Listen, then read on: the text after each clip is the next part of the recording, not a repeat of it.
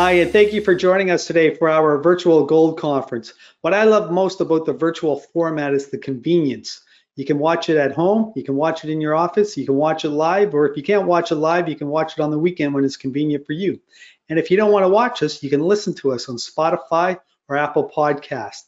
So be sure to subscribe to our channel, Bloor Street Capital, and also follow us on Spotify and Apple Podcasts. Now on with the conference.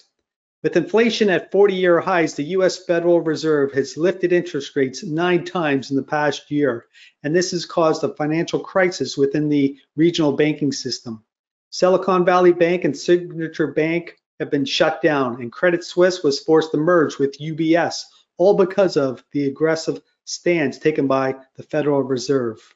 With the financial system coming under pressure, the Fed will be forced to stop lifting interest rates, and this will lead to a lower US dollar, a reacceleration of inflation, and a much higher gold price.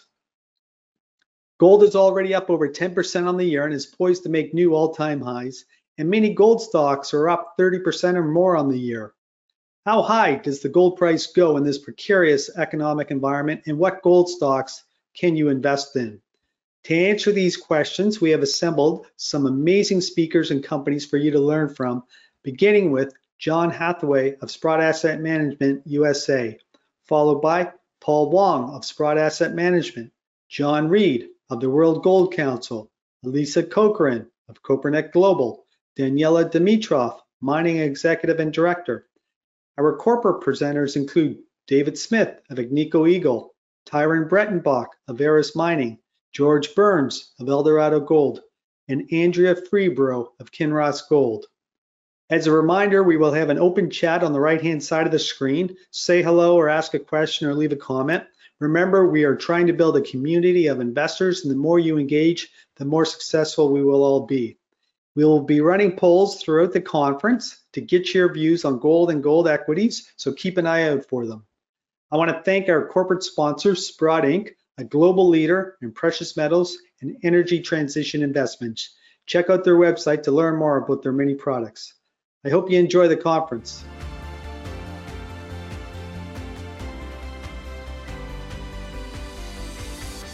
Hi, John. Thank you very much for joining us today. You've been managing money for many years now, and you've always had a focus on gold and gold equities. But before we get your views on gold, I want to start with the economy. The Fed has increased interest rates 9 times in the past year, the most aggressive tightening ever. And what damage has the Fed done to the economy, and what are your views on this current economy? Yeah, well, Jimmy, the damage, it has yet to be seen. A lot of financing was done in the day and age of zero interest rates, and they're simply incapable of living in a world with 5% interest rates. So the cost of carry has gone from nothing to let's say 5%. There are going to be a lot of bodies floating to the surface. So my view of the economy would be that we are headed into a rather unpleasant, maybe steep, maybe long recession that will lead to a complete reversion to the Fed's old playbook of money printing, zero interest rates, yield curve control, balance sheet expansion, all of the above. And I want to ask you about what's happening with the U.S. regional banking system. Because of this very aggressive tightening that the Fed has done, it's created a lot of pain within the system. Silicon Valley Bank and Signature Bank have both been wiped out. What are your views on what's happening with the U.S. banking system? And is this because of what's happening with the Fed increasing interest rates so aggressively? Yeah, there are two problems. One is the assets of the banking system, and this is not just Silicon Valley Bank, which was probably the most egregious example, but a major investment category is government bonds, and the carrying value of those bonds, particularly if they're more than 3 or 4 years, and a lot of them are, decline with a rise in interest rates. So that means that even though they're quality assets, they can only be sold if necessary to meet liquidity needs at a loss. But the other problem, which hasn't been talked about, and I think is even the bigger problem, is that the quality of the credits that these banks are invested in, and you can talk about wide swaths of the economy, commercial real estate, consumer loans, just to name two, are very much jeopardized in terms of the ability of the borrowers to service those loans by higher short-term interest rates. And what that means is that credit is under troubles. So bank investments in government bonds, they're quality assets, but they can only be sold at a loss in today's world. But the bigger issue is that the credit side of the portfolio, where banks have extended credit to all sectors of the economy, is much lower quality than it might have been a couple of years ago. So I think there'll be a lot more losses, a lot more bodies floating to the surface over the next year, and that's going to translate into a slower economy and probably a recession. And because of what's happening with the U.S. regional banking system, do you think this places the Fed in between a rock and a hard spot? They would like to increase rates further to quell inflation, but because of what's going on with the banking system and how fragile it is, they're forced to stop lifting rates or maybe lower rates? That is the question. The dynamic is that they believe, the Fed, that by raising interest rates, they will moderate economic activity, cool the labor market, which is a lagging indicator, and slow the economy and bring us to a nice soft landing.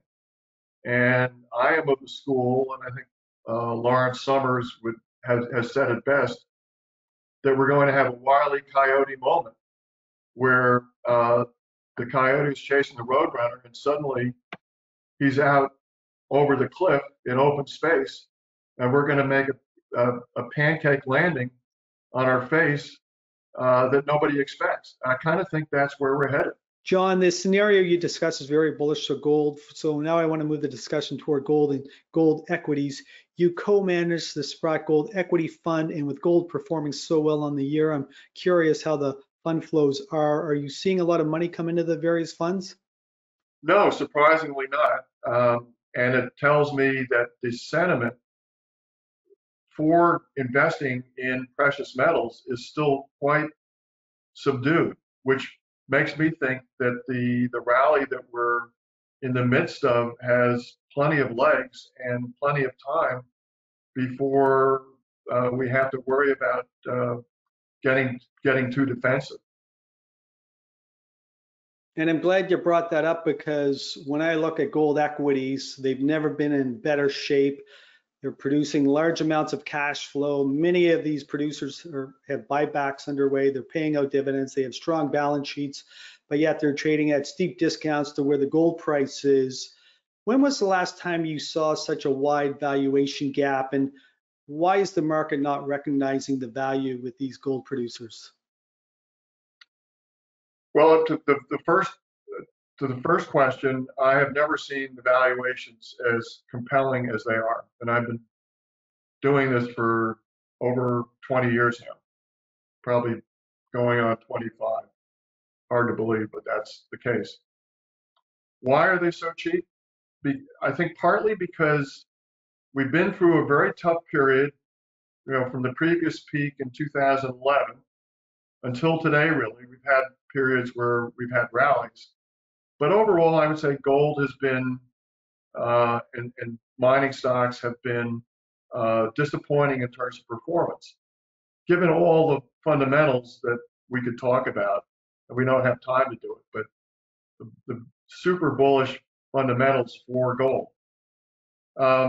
So I think you've had kind of weariness on the part of investors about hearing the bull case for gold, and for gold mining stocks to not perform as expected. And you can see that the analytical input from the sell side is very cynical, very snake bitten. Uh, no one's really championing the idea of a bull case for gold. I mean, you look at the price decks that the sell side uses for forward cash flows, and they typically take the spot price today, and it starts going down. But the gold price has gone up 8% compounded for over 40 years since Nixon closed the gold window, actually 50 years. And yet the analysts use a declining gold price. It just doesn't make any sense. So I think I could go into it more, but I think for purposes of this discussion, you don't have anyone championing gold stocks as a way to position an investment client or a portfolio for what I believe will be a breakout in the gold price to new all-time highs. Think about this: the current gold price at 2,000.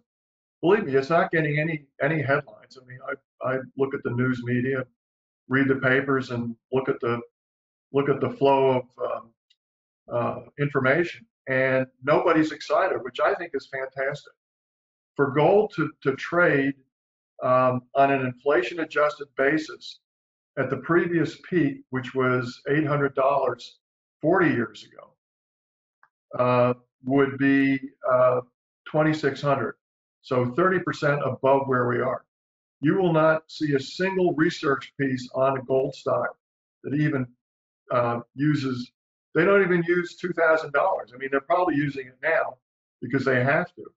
But that, and I didn't mean to take up so much time on that, but I think that is why gold stock valuations are so depressed, and why I think there's so much upside once people get the idea that gold actually belongs not just at 2,000, but maybe at 2,500. And you raise a very good point about people getting behind it, because I think this is one of the things that really propelled Bitcoin, was that there were so many well-known investors that got behind it, including Michael Saylor and Paul Tudor Jones and many others. And to your point, we haven't seen that at all with gold.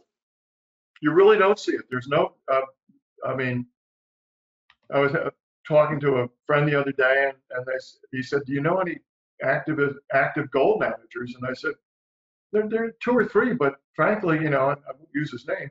We're dinosaurs. There's nobody out there that sponsors and advocates exposure to this investment idea. And as you know, gold mining stocks have enormous leverage to a better gold price environment. There's almost nobody that I can think of that has any kind of following. I may have one follower on Twitter, but that's probably the max. There's nobody out there that of the stature that you're talking about that are behind it. And I think that'll change. John, you've been managing money for many years now, and you've seen many cycles. We have so many concerns both at home and abroad. We have the ongoing war with Russia and in Ukraine. There's ongoing tension between China and Taiwan. We have uncertainty in the US banking system. Inflation's at 40-year highs. What's your take on this current situation? And I'm curious how it compares to what we saw in the early 2000s or during the financial crisis of 08, 09. Well, you mentioned all the, a lot of things. We're probably headed to some sort of repeat of the global financial crisis. Maybe it's not going to be exactly the same, but certainly we're not out of it by a long shot. There are the geopolitical issues that you mentioned. I don't go there because I don't really, I'm not qualified. I don't like to get into things like that. But certainly they have open-ended potential for a higher gold price. But let me just, the biggest thing that I would like to boil it down to is the valuation of the US dollar. Everything is based off of that currency. And I read in Grants a couple weeks ago, which is a great resource, that the people that calculate the consumer price index have revised it 25 times since 1982, I think it was, so 40 years. And in all but 4 cases, the revisions resulted in a lower reading for the CPI. And that just tells me that the CPI is a bad measure of, and most people take it as gospel. But the dollar is worth much less today than we think it is. And as these things come together, I believe that its place in commerce, in international trade, it'll still be there. You can't do without it. But it will be the shelf space that it occupies will be less. So the valuation will go down, and that's sort of the inverse of a higher gold price. And I think it really all comes down to that. The dollar is still overvalued, and I think events that you talked about, that you alluded to, will result in actions by foreign governments, actions by the Federal Reserve to depreciate the dollar further. And that's another way of saying that inflation, which the Fed is on this sort of crusade to squash. Of course, they caused it in the first place. As Jim Grant says, that they're chief arsonist and chief firefighter at the same time. So they caused the problem, and now they're trying to fix it. And they won't fix it. They won't be able to without creating so much damage to the economy that we'll be back off onto a playbook of money printing, balance sheet expansion, and you name it, and huge federal deficits. So we haven't even gone to the fiscal side of the equation, but that is, again, if we had more time, very, very bullish for the gold out. So if I can summarize your views, the U.S. financial system is very fragile, and in order to remedy this, the Fed is forced to cut rates in an inflationary environment, and doing so will send the dollar lower, but gold higher. Couldn't say it better. And I'm going to put you on the spot now. We have a Fed meeting coming up in early May and another one in June. What's your take? It's a nothing burger, frankly. I mean, they're going to raise rates probably, and the more if they sort of ratchet rates up by whatever they're going to do, 25 basis points a meeting, is just going to increase the potential damage to all these people that got the carry trade loan. John, as we wrap up, you are a prolific writer. If an investor would like to hear more about your thoughts or learn more about gold and the economy, where can they go? Go to the Sprott website, and everything I've said, along with my colleagues who also are quite prolific in their output. There's a wealth of information if you just go to the website to learn more about our views on precious metals and other things in the world of hard assets. John, that was a very insightful conversation, and I want to thank you for spending time with us today, and I look forward to future conversations. Once again, thank you. Thanks, Jimmy. All the best.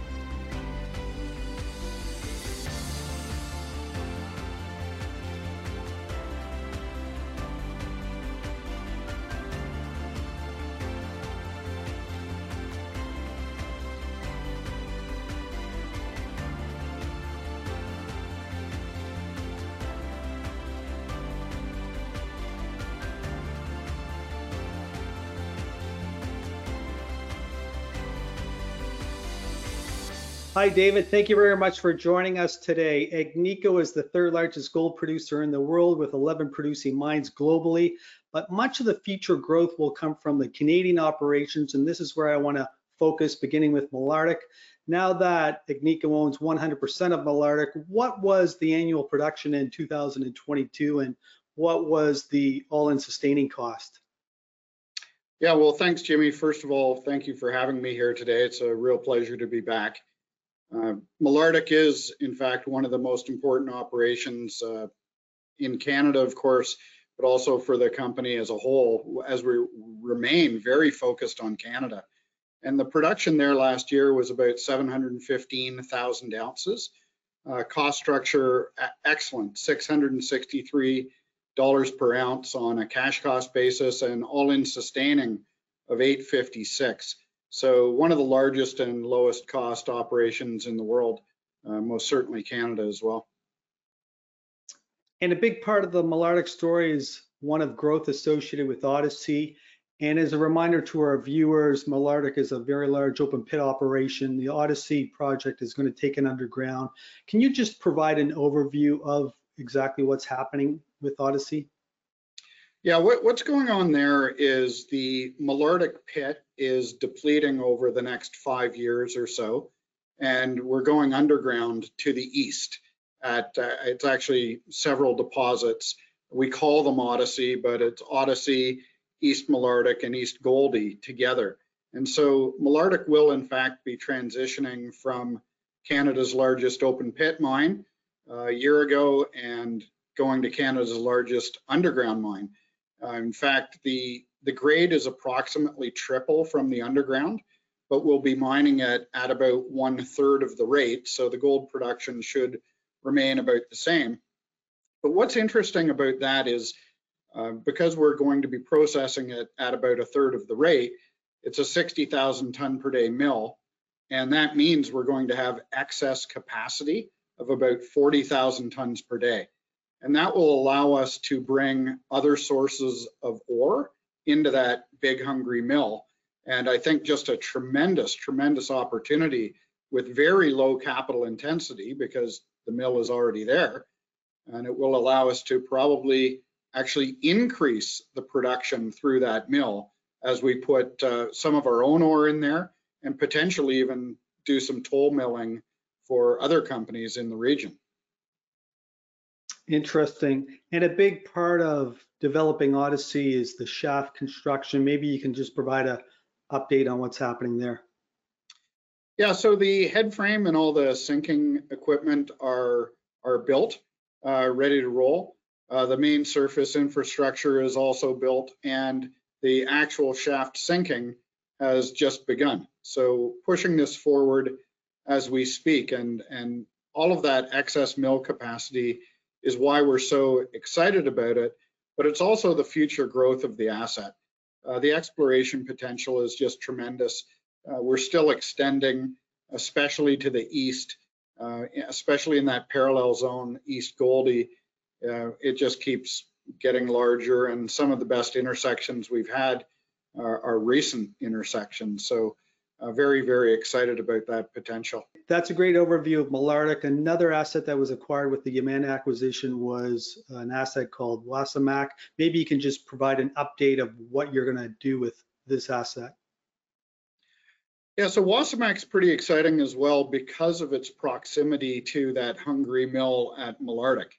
It is just down the Trans-Canada Highway from the Malartic mill. When we acquired it from Yamana, it was already at the feasibility stage. It was about 2.2 million ounces at about 2.5 grams per ton. And it is surface material, so it's got tremendous potential to go into that Malartic mill. And again, back to the grade part of it, the Malartic mill is currently from the open pits mining about 1 gram per ton. And so Wasamac at 2.5 grams per ton, pretty good sweetener there, and gives us more confidence that over time we'll probably be able to actually increase gold production from Malartic, partly because of Wasamac. And there's some other properties in the area, the old Camflo mine, the old LTA property, just to name a couple. And then those are ones we own. You could also get into that toll milling discussion again, and there are several other deposits not owned by us. I want to move on and discuss Detour. Detour is the largest gold mine in Canada, and to justify this statement, we need to quantify that. What was total annual production in 2022 at Detour, and what was the all-in sustaining cost? Yeah, so Detour was 732,000 ounces last year. I actually misspoke earlier. It was 2021 that Malartic was the largest producer in Canada, and now it is Detour as of 2022. That was at $647 per ounce cash cost and $965 all-in sustaining cost. So again, very, very competitive, very large asset. And what's exciting at Detour is the potential to actually drive that production rate higher. We're coming out with studies and plans this year that are going to help us describe how we think we could potentially get Detour even to 1 million ounces per year. Yeah, that would be significant growth. And in order to get to 1 million ounces a year, a big part of this would be exploration work that you're going to be doing. Maybe you can just touch on that. Yeah, certainly. It's actually a few different parts. There's mill optimization, but there's also expansion of throughput. I think last year the throughput was about 26 million tons of ore. We're able to operate already, we know because we've done it for extended periods, at about 28 million tons on an annualized rate, but it's actually permitted to 32 million tons. So we think over time we'll be able to get there as well, but you're right about the exploration. As we continue to do some in-pit drilling, we're converting resource to reserve over time. But additionally, as we go to the west of this deposit, it has become very clear that there's an extensive underground deposit to the west, and certainly at better grades as well. So it's a really great opportunity, and I think currently the Detour mine life is about 30 more years based on what's been drilled off in reserve today. But I wouldn't be surprised if Detour was still operating 50 or 60 years from now. David, I want to move on now and discuss the importance of jurisdiction. The importance of jurisdiction has been reinforced in the past year, and an integral part of Agnico's success is staying away from high-risk areas or countries. And maybe you can just tell us why Agnico has adopted this approach. We've always had this approach. We think mining is hard enough, even in a good jurisdiction like Canada. And so we don't have the skill sets to go to the most difficult parts of the world. And I think it's important to understand that. But additionally, I think the generalist investor really does shy away from political risk. And in 2013, the resource specialist kind of got blown out when the price of gold cratered from $1,800 per ounce. And the generalist investor now has most of the money, and I don't think they want a lot of political risk. So maybe coincidentally, our timing is fantastic. We're the third largest gold producer in the world, but we're also very, very focused in supportive, safe jurisdictions. So I think we have, I'm going to claim cleverly, maneuvered ourselves into a position where we're definitely one of the top 3 choices in the sector in terms of generalist interest. And it's kind of great because Barrick is off doing something completely different. They're going to the difficult parts of the world because they have the skill set to do so. Agnico is 80% of our gold production in Canada, which I think is resonating with investors. And then Newmont's somewhere in the middle. So in fact, investors have a choice amongst the 3 largest gold companies. We're all doing something a little bit different. And I think that's great. But again, we're not going to change our strategy. We're in Mexico, Finland, Australia, and Canada, but 80% of it is in Canada. And frankly, that's on purpose. We like it here. I guess we're biased a bit because we're Canadians, but it's a great, great country to mine in, very supportive. And our operations in Ontario and Quebec support Nunavut very well. It's a great infrastructure. And we really, truly have a major competitive advantage mining in Canada. And I think that is also resonating with the largest investors. And I want to continue this with this point, but Agnico has 11 producing mines, 5 of which are in the Abitibi Gold Belt area. And after the consolidation of Yamana's assets, Agnico's production from this region will be approximately 2 million ounces. Will Agnico continue to focus on this region going forward, or would you consider other areas within Canada like the Golden Triangle, for example? Yeah, I think Canada is definitely our country and where we're interested in operating. Heading west, I think that's absolutely something that could happen for this company. We already have investments in the Yukon in a joint venture with Kinross, for example. But I really do believe that we're the largest gold mining company in Canada by far. We produce, I think, more gold than the next 8 companies combined in Canada. So yeah, I think we will continue to expand. But that region, that Abitibi Gold Belt of Ontario and Quebec, is literally our home and the foundation of the company. I think what's most exciting for Agnico right now is that we're a larger company with a great balance sheet. We've got the skill set of any company, but we've also got a great pipeline. And a lot of that pipeline is in Canada, as we discussed at Malartic and Detour, but also in the Kirkland Lake camp in Nunavut with the Hope Bay deposit. We've got so much opportunity. I think we could be busy for the next 10 years without doing any M&A, but also we have the ability to do M&A. So it's a great opportunity to just continue to drive this company forward and, you know, continue to grow the per share metrics that we're so proud of. And just given the size of Malartic and Detour and the importance of those 2 assets, would you consider selling off some of your other assets, the smaller assets in other countries? Yeah, that's a question we've had a lot more recently, and I think it's very logical. It is a larger portfolio of assets, and if you treat it like a portfolio, which I'm sure you should, you know, maybe if something new comes in that's higher quality, maybe something that is more mature or lower quality should go out the other end. So I think there is more appetite around here than there has ever been to that divestment, concept. And the ones that are most obvious would be Australia. It's a single asset. As of today, we haven't found Swan Zone 2.0, you know, the very high grade part. So it does have a forecast of a declining gold production profile with a higher cost profile as a result. The Australians are actually very capable and also very optimistic that we're going to find the next high grade zone. But that's the one that it is way all over on its own.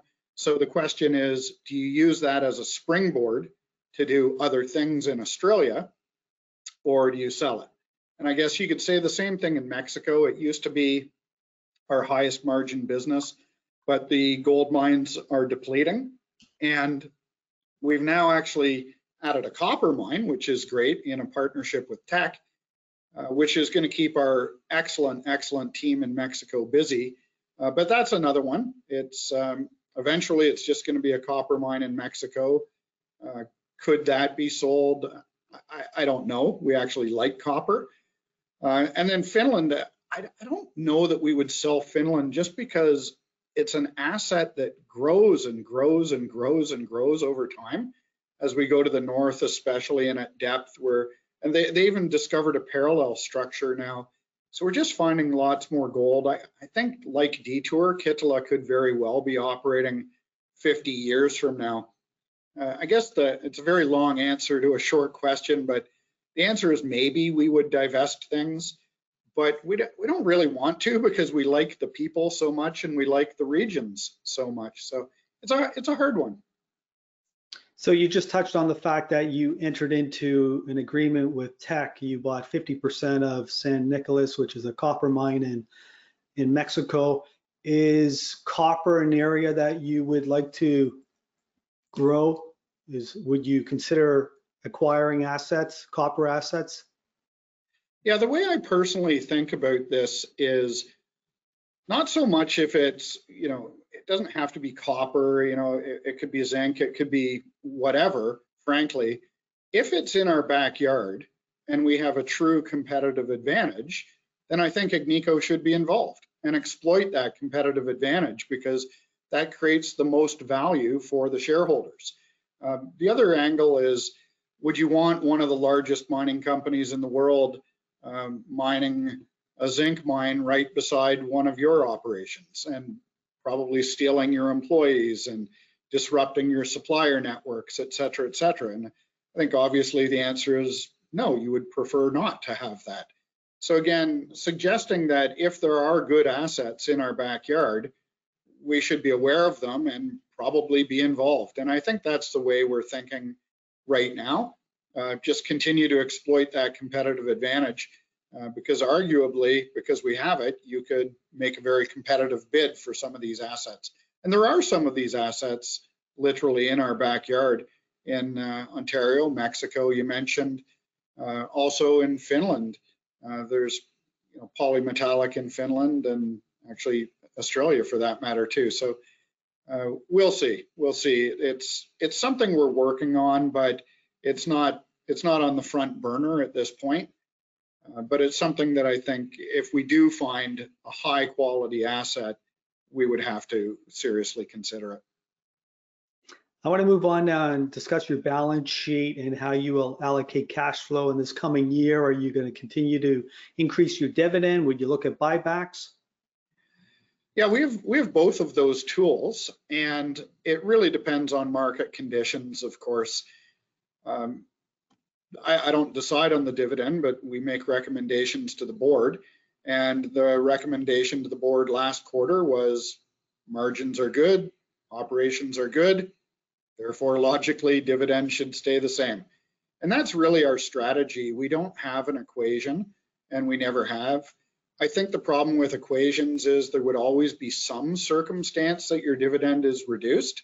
And I wouldn't want an equation telling me that. I would rather use some reason and logic.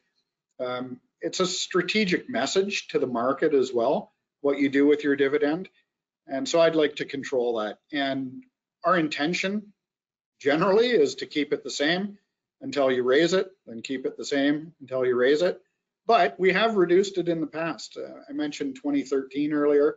When gold fell off the cliff that year, we had to reduce the dividend, and we had to reduce spending all through our business, and I think very successfully. And we have a manageable business today, like we did have in 2013. And 2013, amazingly, we even managed to generate net free cash flow that year, and that was very difficult. And so I think that's where we still sit today in terms of return of capital. We've paid a dividend for 39 consecutive years. We'll continue to do that. Hopefully it's at the same level or higher.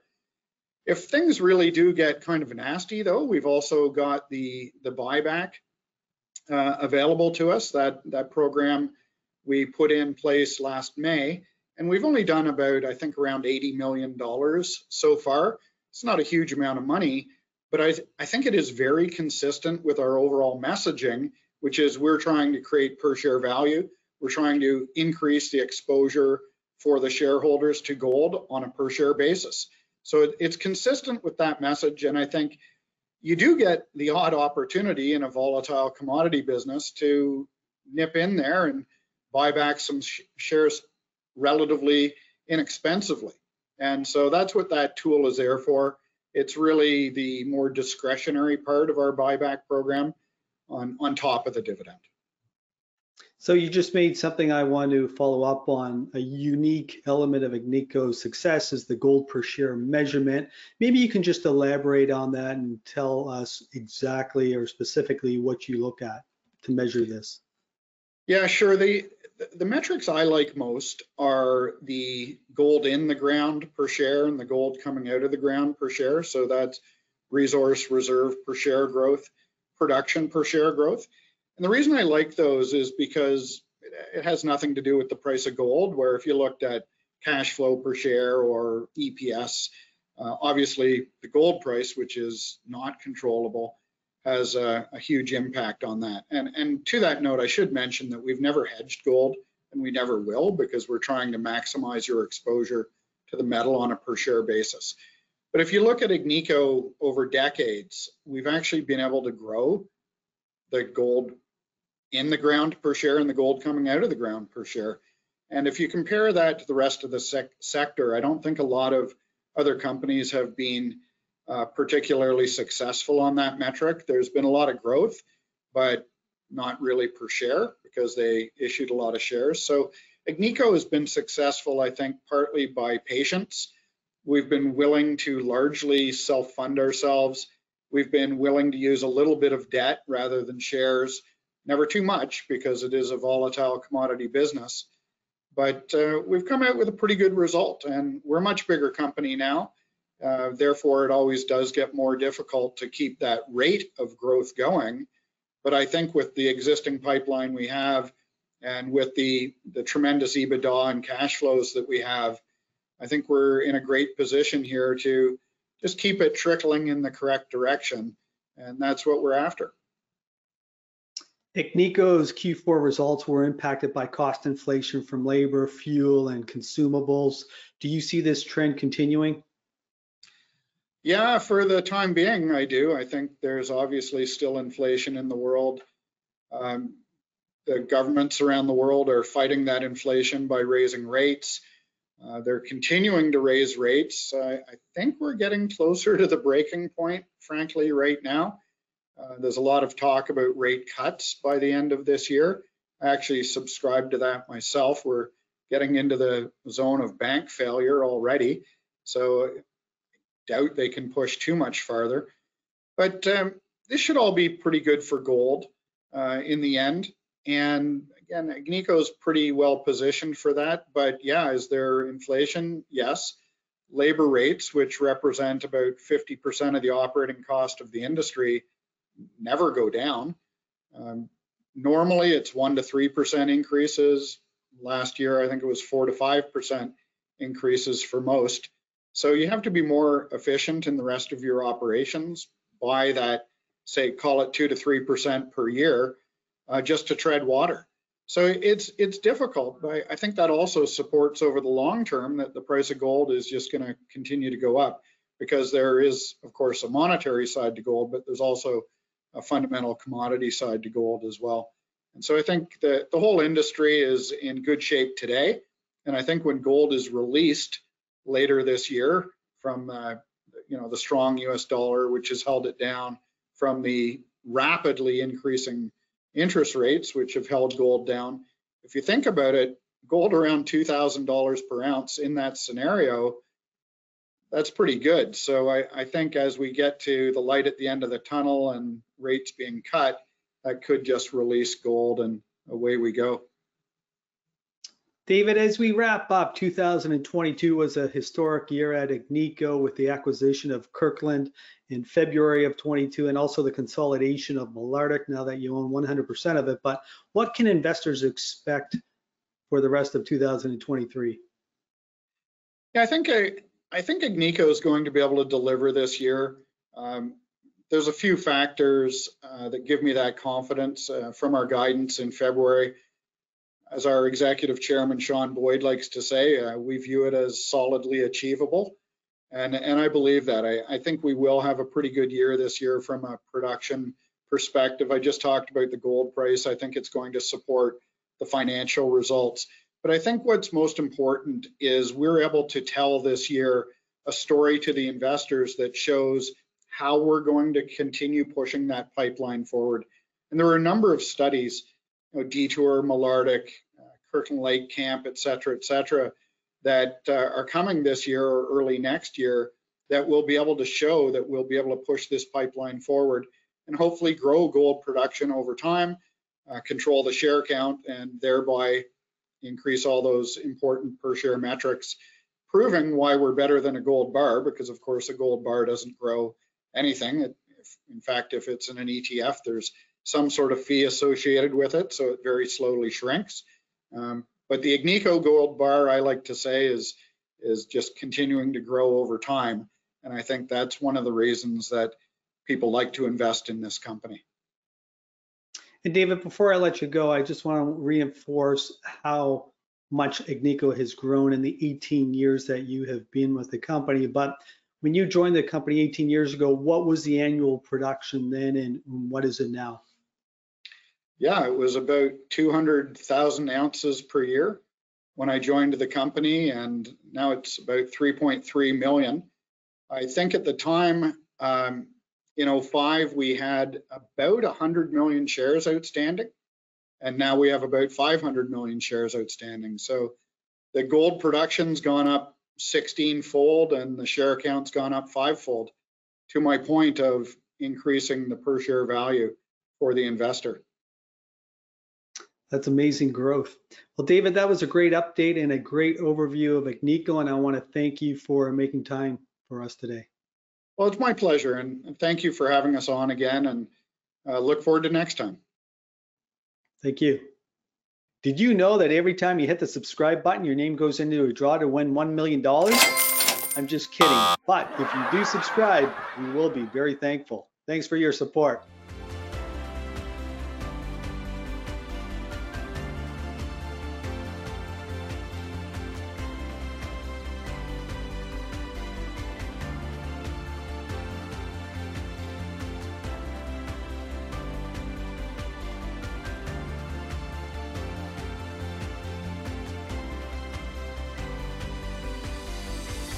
Paul, thank you very much for joining us today. You are the market strategist at Sprott Asset Management, and you do both fundamental and technical analysis on precious metals. And we often look at gold and gold equities from a fundamental point of view, but not from a technical point of view. So I'm interested to hear your viewpoints. So I would like to examine a few charts with you so we can get a sense of where the gold price might be going. And why don't we just start with the short-term gold price? What does the price indicate on where the price of gold is going in the short term? Hi, Jimmy. Yeah, so the chart setup is very bullish. Since the peak in 2020, we can see that gold's been sort of consolidating within this range. Between the highs from 2075, the highs, the lows around 16 and a 16 and a quarter, 1650 range marked by the red lines there.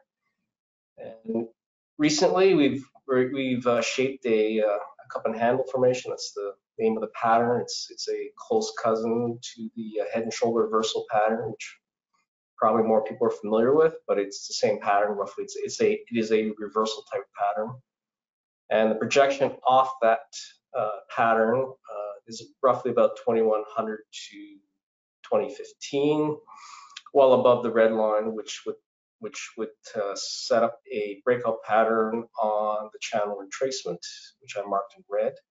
And that channel retracement takes you above 2400, so somewhere around the 2400 to 2450 range. Again, it depends on how you want to mark your points, but that's roughly where the projection target should be roughly.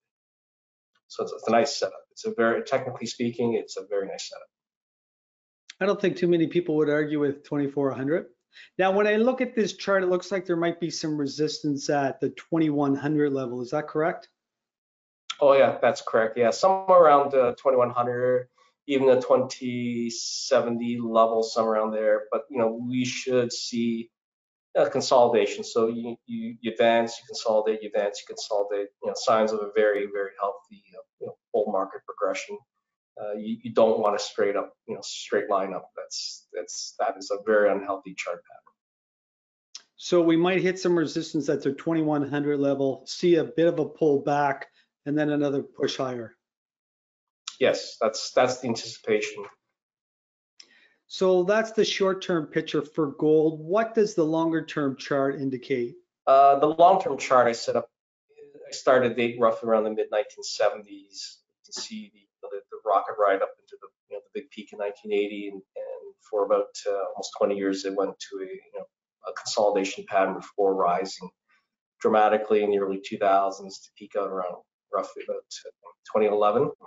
And since then, that pattern is setting up another cup and handle reversal pattern.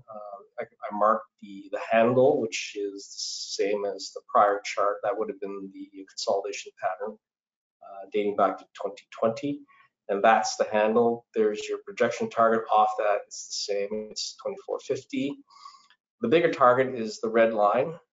That is again another channel projection, and the projection target is roughly around the $3,000 level, and that's sort of the anticipated long-term pattern.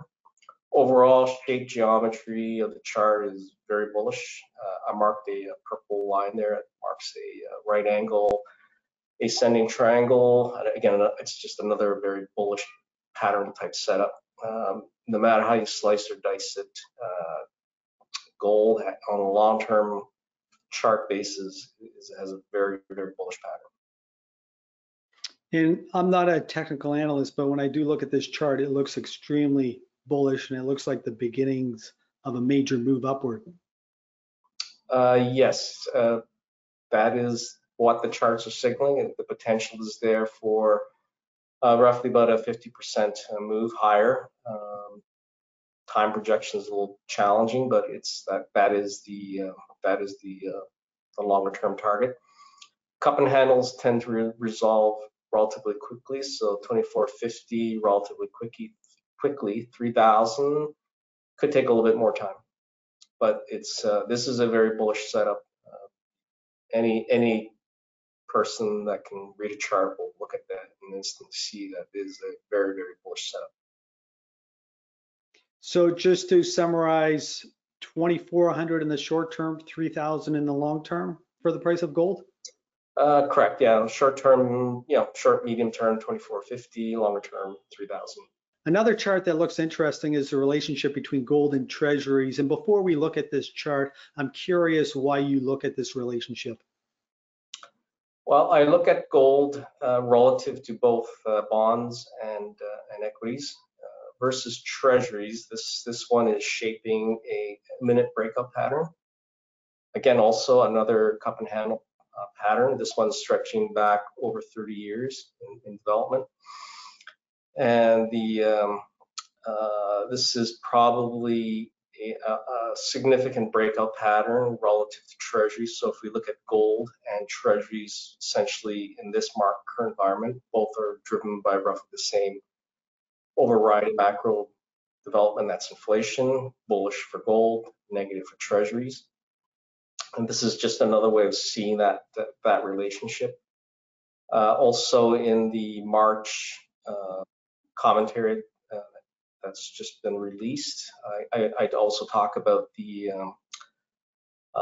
positive correlation bonds and equities. Prior to 2000, it was two markets were negatively correlated, meaning that with a simple two asset portfolio, bonds and equities, you could actually develop a reasonably diversified portfolio.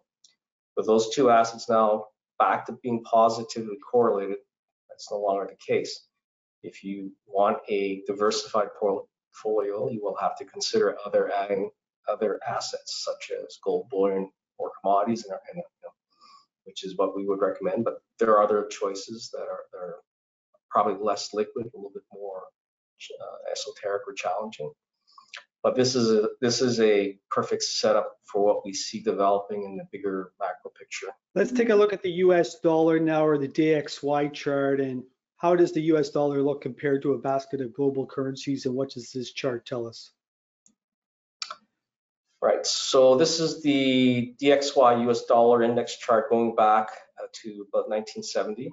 You can see that in the blue line, it's sort of a downward progression over the past 50 years. The red line is the more recent advance. You can see in the red channel that it's reached the apex of the downward blue line and the upward red line. That was sort of the natural area where we expected to see some sort of significant resistance, if not a massive pullback, and we did. So that level touched in Q4 of 22, and when the US dollar spiked. The biggest issue with the US dollar spiking, it impairs US Treasury liquidity. The US Treasury market is by far and away the largest, deepest tradable market on the planet. And when it hits a level where its liquidity is impaired, then you'll likely see Fed intervention in terms of bringing down the US dollar just to improve overall liquidity. and we think we've reached that level. So in Q4, we hit very high levels in the U.S. Treasury Liquidity Index, meaning it was malfunctioning. And we hit that level again in March, early March, when the SVB banking crisis broke. And with that, the Fed has opened up US dollar swap lines to about 5 central banks, allowing the central banks access to US dollars. And also they introduced another facility, the BTFP. Long story short, that acts as a mechanism to cap yields. So on a relative basis, we see US yields falling versus global yields. Again, that adds to US dollar weakness. The chart right now is showing if you expand that chart on the Bloomberg, you can see that there is a large top formation of potential head and shoulder. It's a little squished on this chart. But if you do that, you'll see there's potential for a significant break lower in the US dollar, which is what we are expecting. And with that, obviously very positive for gold and commodities. And Paul, so just to summarize, when we look at the gold price, when we look at treasuries and we look at the US dollar, they all point to a much higher gold price. Yes, they do. The technical picture, the fundamental picture, the macro picture, we see that as a very coherent picture. It's all pointing towards the same outcome, a higher gold market. Paul, we can't have a discussion on gold without discussing silver. Let's take a look at the silver chart. What does the chart indicate where pricing is going in the short term and the long term? Right, so I have the silver chart going back to around 2009, just to mark the big peak we had back in 2010, 11.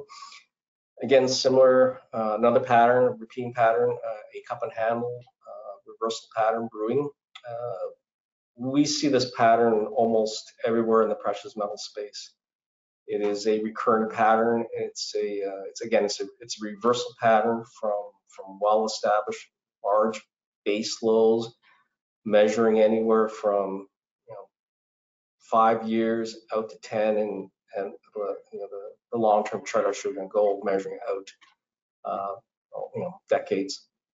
But here we are. It's in the process right now. It's shaping the cup. The neckline is roughly around $30. I used a weekly chart, so it's not may not market shows on the line there, but $30 should be a nice clean breakout level. And with that, you shape the breakout pattern, and the breakout pattern projection is roughly about $42 on that particular move. Again, another bullish setup in the precious metals area.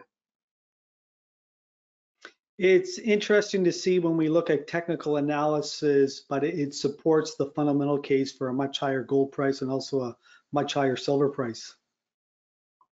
It does, yeah. We use technical analysis as sort of it's just another input to our process.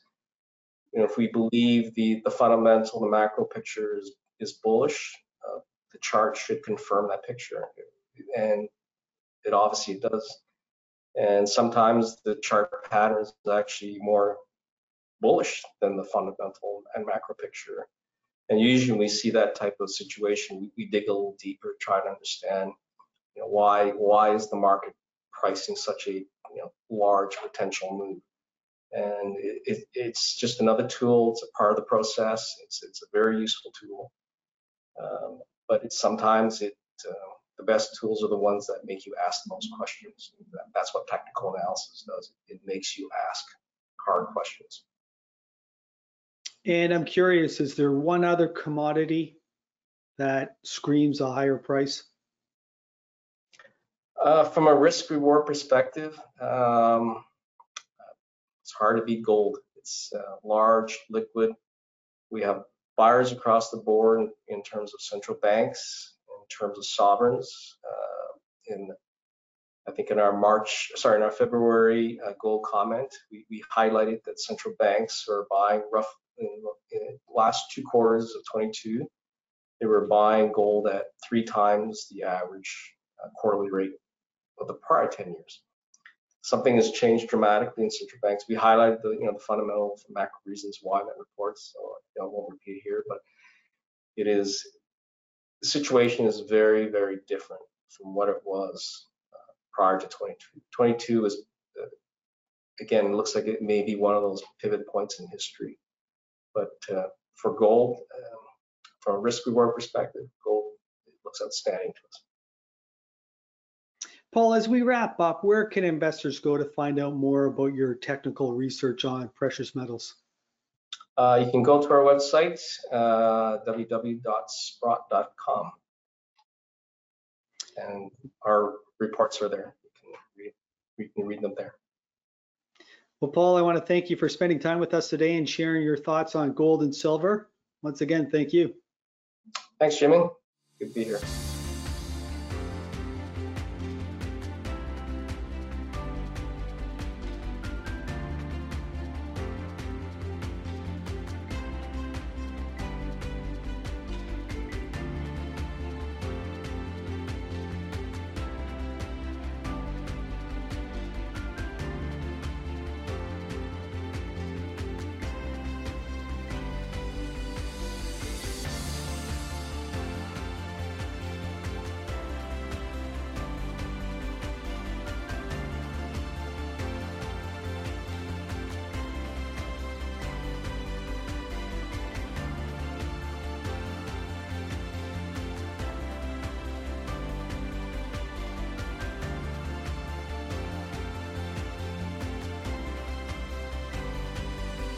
Tyron, thank you very much for joining us today. Before we examine your various assets in detail, I want to begin with a brief discussion of your board of directors. Many of the directors are well known and they've had very successful mining careers. Can you just expand on that? Absolutely. We're very lucky to have a lot of pedigree and experience on our board. First and foremost, I'll hit on our chair, Ian Telfer. He's a man that needs no introduction, but recall he started Wheaton as a $20 million shell, turned that into Goldcorp, which at its peak had a $50 billion market cap. Our CEO, Neil Woodyer, is probably best known for starting Endeavour Mining. Again, he began that with a single asset and built it up through a consolidation strategy into what is now Africa's largest gold mining company. And then maybe one other guy on our board I'll touch on quickly is Peter Marrone. Obviously, he's topical, having just sold Yamana to Agnico and Pan American. And again, that's a company that was started off a single mine and through a series of optimizations and acquisitions was eventually turned into a 800,000 ounce a year plus gold producer. Yeah, that's a nice way to finish up your career. Tyron, Aris Mining is a South American gold producer with 2 producing mines. And I want to start with your largest of the 2 mines, Segovia, which is a gold producer in the country of Colombia. Can you just start with a brief overview of this asset? What was the annual production in 2022 and what was the all-in sustaining cost? And what's your guidance for the coming year? Absolutely. So Segovia is our ATM machine. It's the way we like to think of it. It's a very high-grade asset. It's actually been in production for over a century in one way or another. Last year, it did about 210,000 ounces at slightly over $1,100 an ounce. So it generates a lot of cash. The run rate is about 85 million US a year. This year, as a combined company, we're looking to produce about 250,000 ounces a year at $1,100 an ounce. That's the midpoint of our guidance. And Segovia will be the bulk of that, around 215,000 ounces. And you and your team have made significant improvements at Segovia. Can you just provide an overview of some of the improvements that you've made and what's it done to your production profile? Absolutely. So we need to give credit to the predecessor company, GCM, which really consolidated a bunch of small mines, expanded the mill. Our central processing facility is now rated for 2,000 tons a day. This is a plant that 5 or 6 years ago was running at 700 tons a day. So they did that without significant downtime. Recent upgrades include a polymetallic plant. So we're actually recovering zinc and lead for the first time. That could generate somewhere around $10 million US a year in additional revenue. Previously, that was going on the tailings. We've also upgraded the front end of the comminution plant as well as the filter press. So the front and back of the plant are basically rated for 3,000 tons a day. So I think we'll continue to expand the limits of this processing facility. And then because of the filter press, we now have dry stack tailings. It's a very clean tailings material, and it's actually used for full in the local community. So most of the upgrades have been on the plant side. And a big part of the Segovia story is one of growth through exploration. You have a very extensive exploration program currently underway with 10 rigs. Can you just provide a little more detail just on how large the budget is, how many meters you want to drill, and where exactly the targets are? Absolutely. So Segovia's been around a long time. We've got a great track record of replacing mined ounces. For the last 5 years, we've replaced mined ounces with new reserves and resources. Our budget this year is pretty healthy. We're spending $17 million US at Segovia. That'll fund about a 10 rig program. And if you look at our deck, there's a good slide that shows there are over 30 known veins. These veins are defined by some of the artisanal miners. We've mapped them on surface. Occasionally they've got a drill hole into them. We're only mining 4 vein areas right now. So there's a big canvas here for us to go and find new tons for our plant. And you just made mention of artisanal mining. An interesting element of Segovia is the relationship you have with these artisanal miners. And we don't hear much about this in North America, but it's quite prominent in South America. You have a very good relationship with these miners. Can you just expand on this relationship and how it benefits Aris Mining? Absolutely. So Colombia has a long tradition of small scale artisanal type mining. There's a lot of them in the Segovia area. So we currently have over 68 agreements. These agreements are with cooperatives or private mining enterprises. It covers about 3,000 individuals. And essentially, we work with them to the benefit of the community, our shareholders, and their operations. So we convert them into taxpayers. They deliver their ore to the mill. They get a cash payment up front for, let's say, 90% of the value of the rock. When we get the assay back from the refinery, we complete the remainder of the payment. We support them with geological resources, grade control. We deliver explosives. We ensure that they sign on to our safety standards. And most importantly of all, we get around 95% recoveries, upwards of 95%.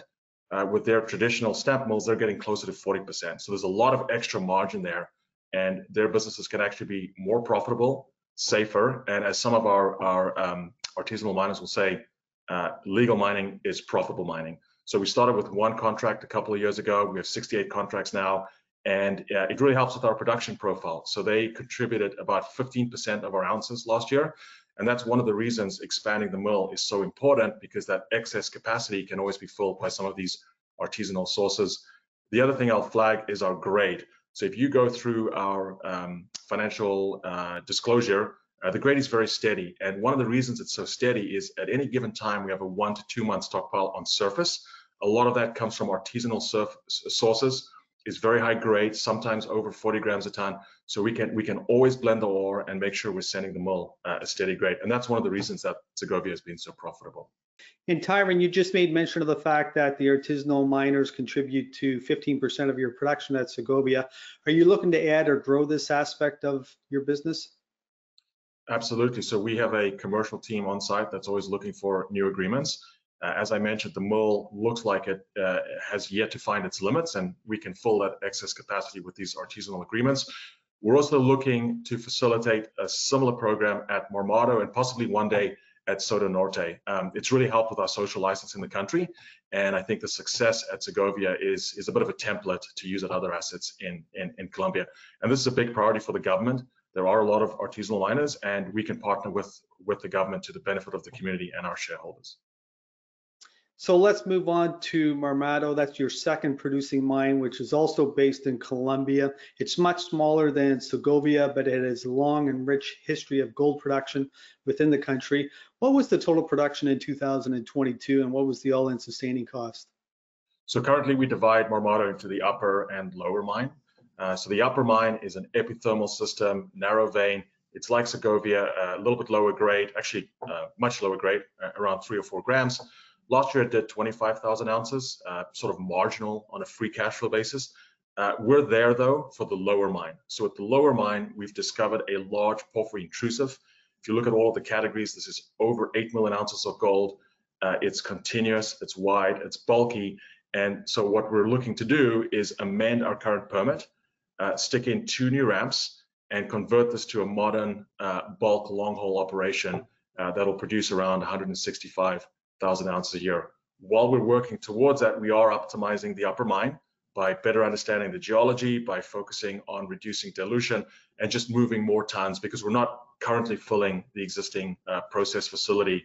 The plant we have right now can process around 1,200 tons a day, and we're not filling that at the moment. So we're going to slowly ramp up the upper mine while we permit and bring the lower mine into production. I'll also add that the asset has a 20-year mine life on reserves, and if you count resources, you're looking at multiple decades. Yeah, so this is another foundational asset for us in Colombia. And Tyron, you recently released a pre-feasibility study on the lower mine expansion. Maybe you can just give us some highlights from that study. Absolutely. So it's actually our second pre-feasibility study. We've seen a lot of capital inflation in the sector, so we wanted to make sure all of our numbers were accurate. That came out in September. We boosted reserves from around 2 million ounces to 3.2 million ounces. Capital stayed roughly the same, around 280 million. So this is easily fundable for us from our current cash and funding sources. What we like about the asset is the long mine life, 20 years on reserves.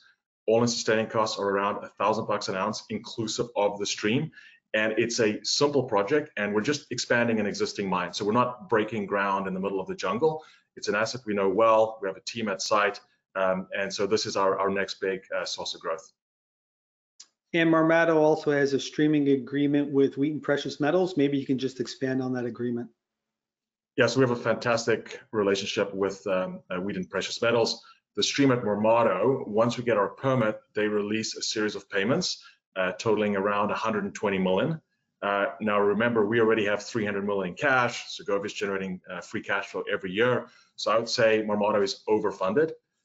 In return for that upfront payment, Wheaton gets a stream on 5% of the gold and 50% of the silver life of mine. They make ongoing payments at around 18% of spot. So that was one of the funding mechanisms to make sure that Marmato goes into production. We've discussed your two producing mines. Now I want to touch on your most advanced development project, which is called Soto Norte. It's also in Colombia. It's also one of the world's largest undeveloped gold projects. A feasibility study was released in 2021 on this property.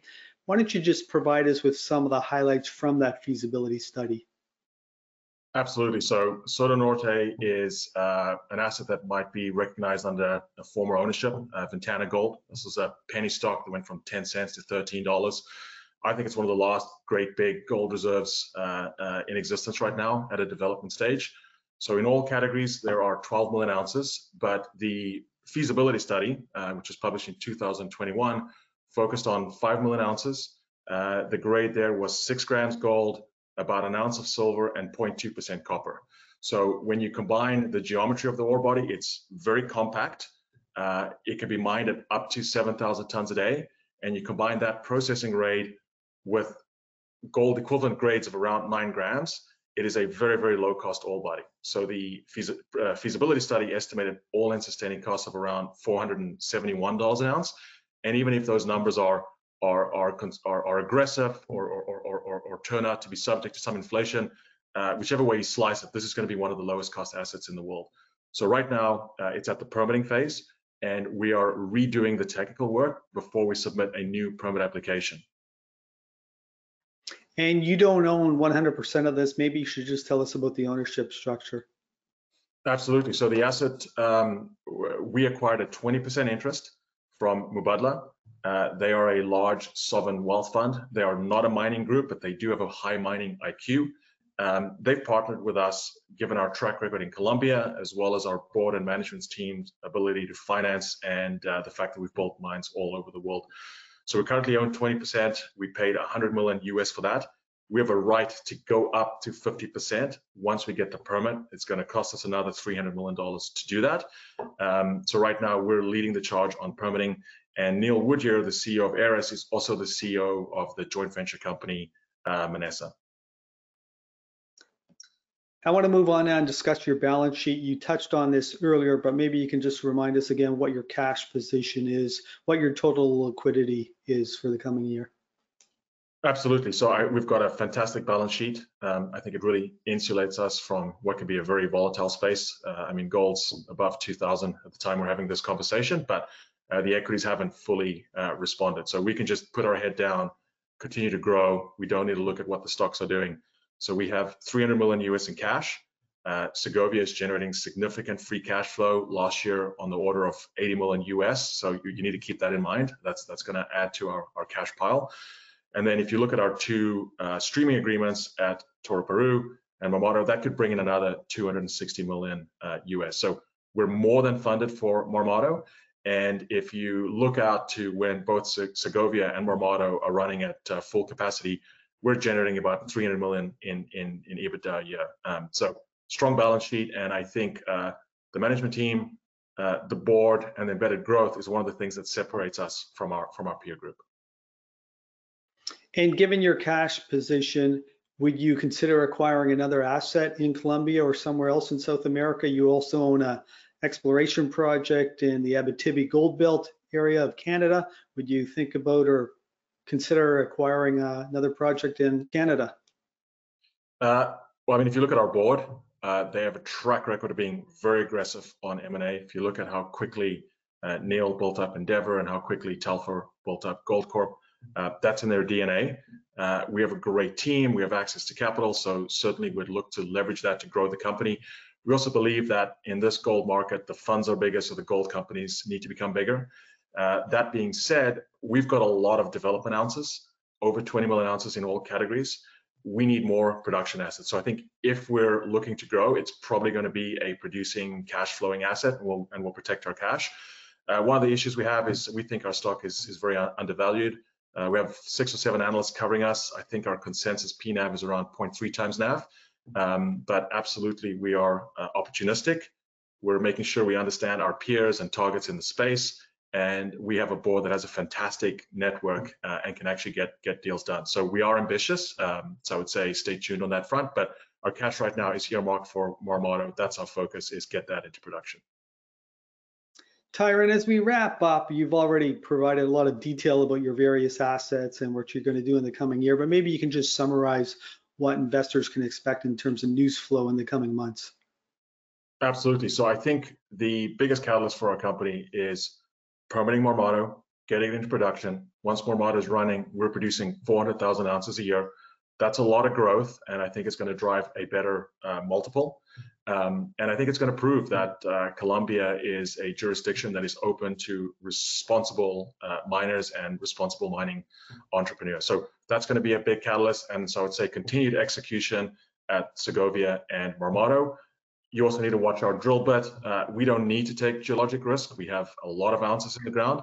That being said, I think all of our assets are geologically prospective. So we will look to put out updates on an interim basis. Tyron, that was a great overview of Aris Mining, and I want to thank you for sharing the story with us today, and we look forward to upcoming developments at Aris Mining in the coming months. Once again, thank you. Thanks for having us.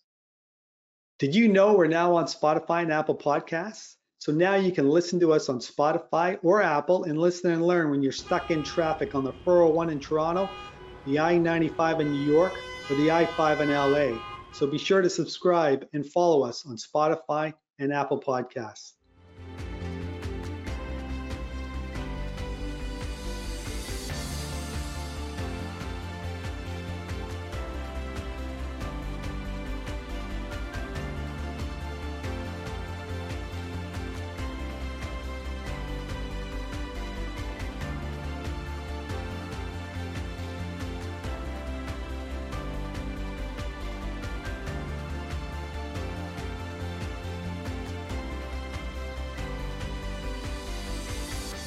Hi, Elisa. Thank you very much for joining us today. Kopernik Global is based in Tampa, Florida, and manages around $6 billion in assets, and the mandate of the firm is value investing. Where do you and your team see value currently in this market?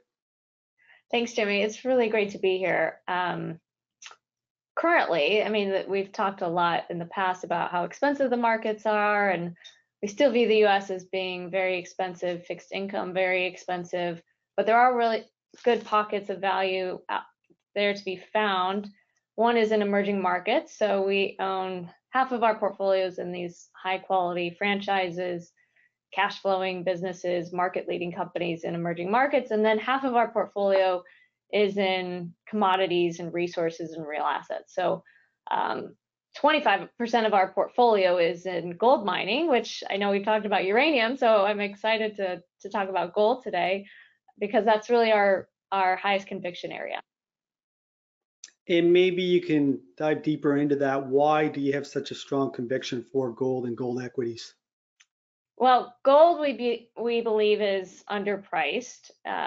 It correlates very well with the monetary base, and that has really been dislocated since 2011.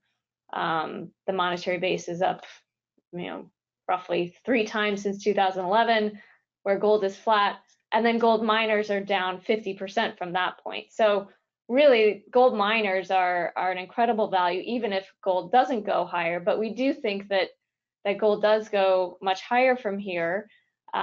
Many people will say, well, gold is this, pet rock. What's the point of gold? And we say, yeah, you can't eat gold. You can't put it in a car. You don't consume gold. It doesn't sound like a commodity, but it does sound like money. You also don't consume your money. You don't put your money in your car. Money is a very good, to be a good money, you need to have it be a good medium of exchange and a good store of value. So gold has been money for thousands of years. It's inert, it's homogeneous, it's portable, it's visible, all those things that you need it to be a good medium of exchange. And paper money really is probably a better medium of exchange because it's easier to transact in. However, for it to be a store of value, which money also needs to be, it needs to be scarce. And paper money, as the central banks have shown, is anything but scarce. And so, in these times of central bank printing, where you increase the monetary base significantly, now we're starting to see the symptoms of that with rising prices and interest rates are not high enough. We now have negative real rates, and that's usually sets up for a very good environment for real assets. People are losing money, 3 to 4% a year. Eventually, they will, they flee to safety. They flee to scarce real assets, things that can't be printed out of thin air. So gold does very well in those situations. The 1970s is a great example where gold went from $100 to $800 an ounce over a period of 4 years when you had these negative real rates. So today is very much like the 1970s. So we do think that gold does go higher, but the gold mining is great because you don't even have to have high expectations for gold for them to do very well. Alicia, you raised a lot of very interesting points there, and I just want to clarify one point. You made mention of the fact that gold since 2011 has more or less been flat, but yet the money supply has gone up 3 times. So if I understand you correctly, in the way that you and your firm look at it, the price of gold should also go up 3 times, or it should move in correlation with the money supply? It should. Now you have to, we think about gold in a number of different ways. We use a number of scenarios in our gold valuation models. One is a bear case that gold goes to 1,000 and effectively all these mining companies are not worth very, very much in that environment.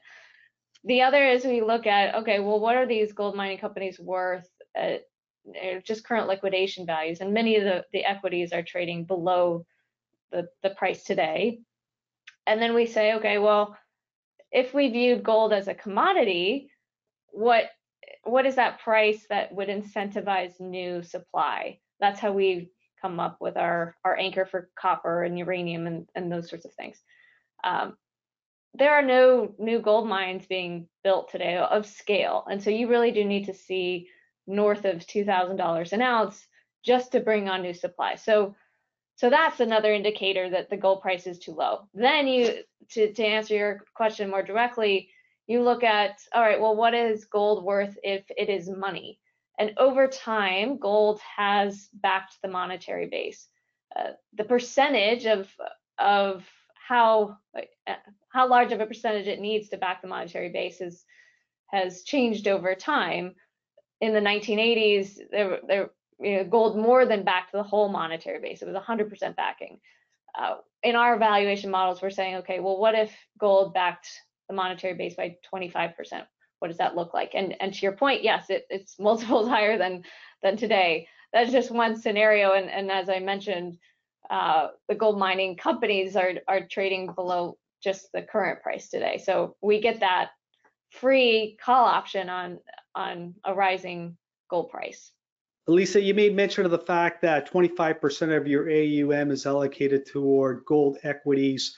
I want to discuss diversification and the importance of diversification, beginning with how many names do you own in the We gold? own more than 20 different gold mining companies, and diversification is so important in the mining sector. It's a very tough business, so a lot can go wrong. From on the mining side, maybe you don't have as many ounces as you think you might have. Maybe the metallurgy is different than what you expect. So lots can happen just operationally that makes mining a challenging business. Then you have, on top of that, you can't just pick up and move your mine to a different country. So there's geopolitical risk. Sometimes governments want more of the action, especially when the prices are rising.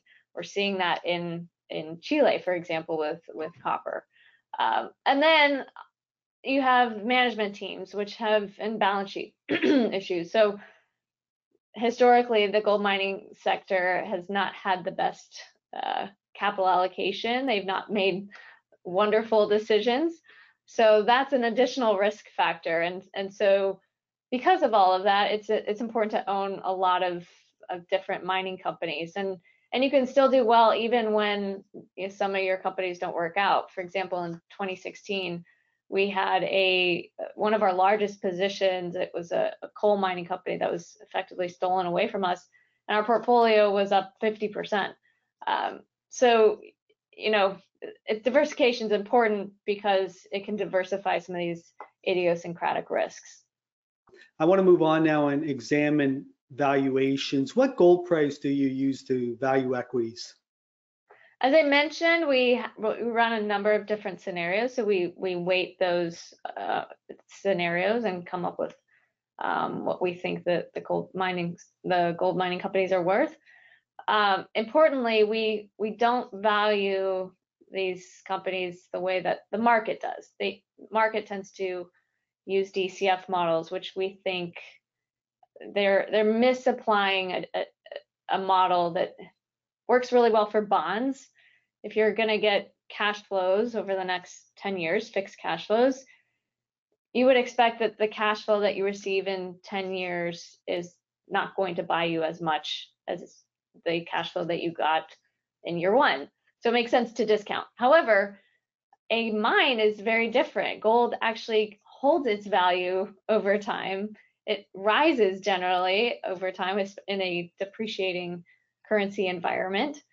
And so what we think people are doing is actually, by using a flat gold price and then putting a positive discount rate on it, they're actually saying that gold is losing value over time, which is flawed logic.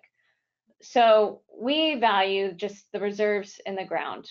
And I should mention that the result of using a DCF model is that the long-lived, the long-life mining assets are undervalued.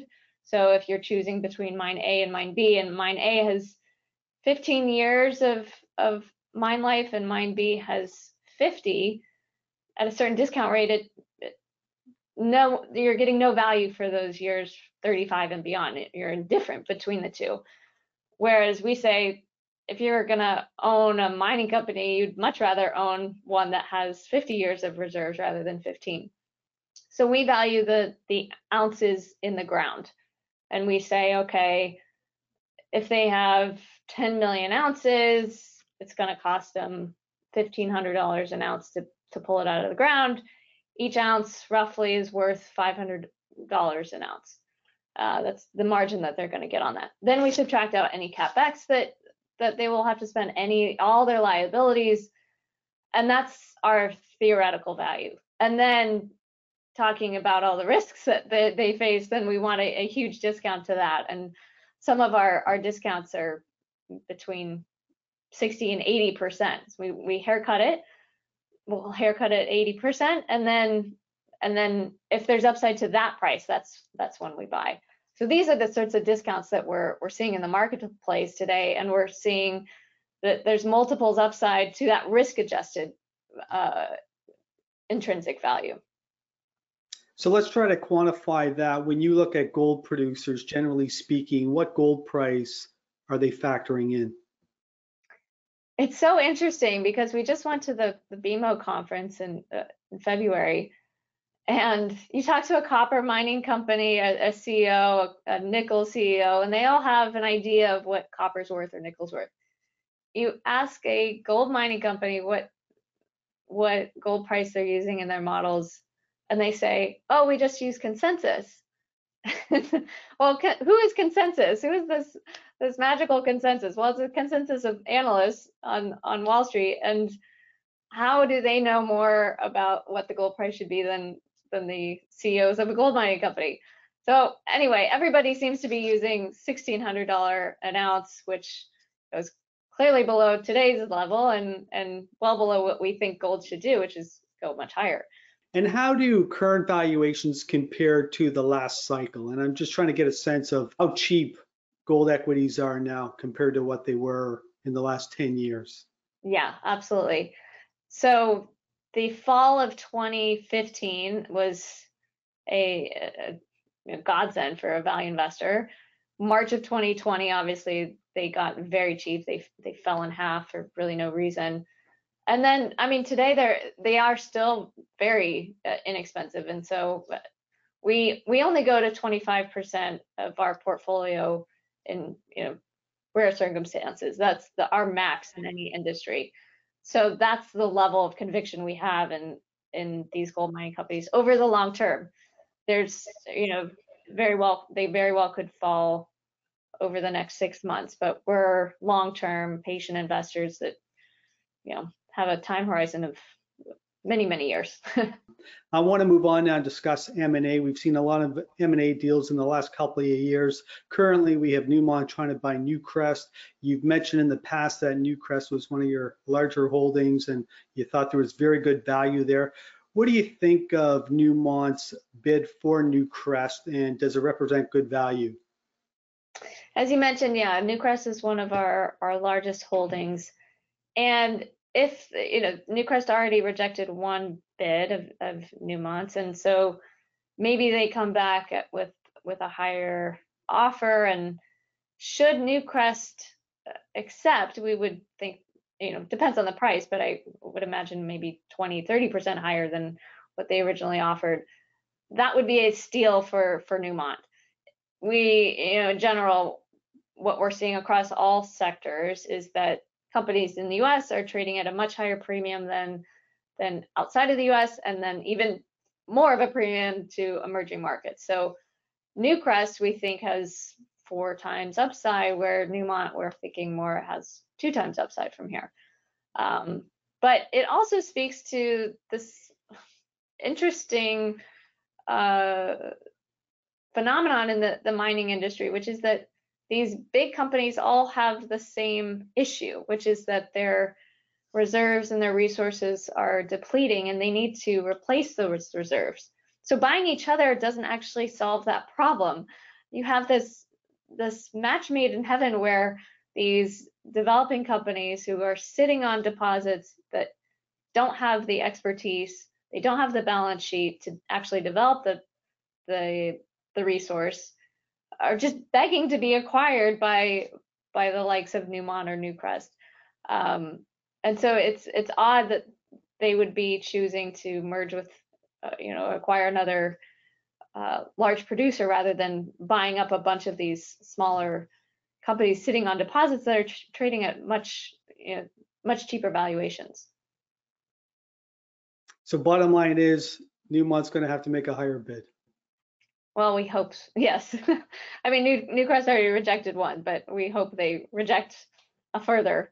I want to move on now and discuss the U.S. economy. U.S. regional banks have been decimated in recent weeks. Silicon Valley Bank has been wiped out. First Republic is down 90% on the year. KeyCorp is down 30% on the year. Credit Suisse was forced to merge with UBS. How does this crisis in regional banks impact your view on gold? It doesn't change our view on gold. Hopefully it's waking other people up to the fragility in the system that we've been talking to our clients about for many years. You just have too much debt in the system, and with many years of easy monetary conditions, you have a lot of malinvestment, and it seems that that's all coming to surface now. Gold is the best form of money. It's the one that doesn't have any counterparty risk. So maybe people start thinking about that when they're starting to think, oh, how safe are my deposits here, and what loans did my bank make? Maybe it starts people thinking in terms of trying to find some safety in real assets. You mentioned earlier that you and your team were at the BMO Mining Conference, which is held in South Florida every February.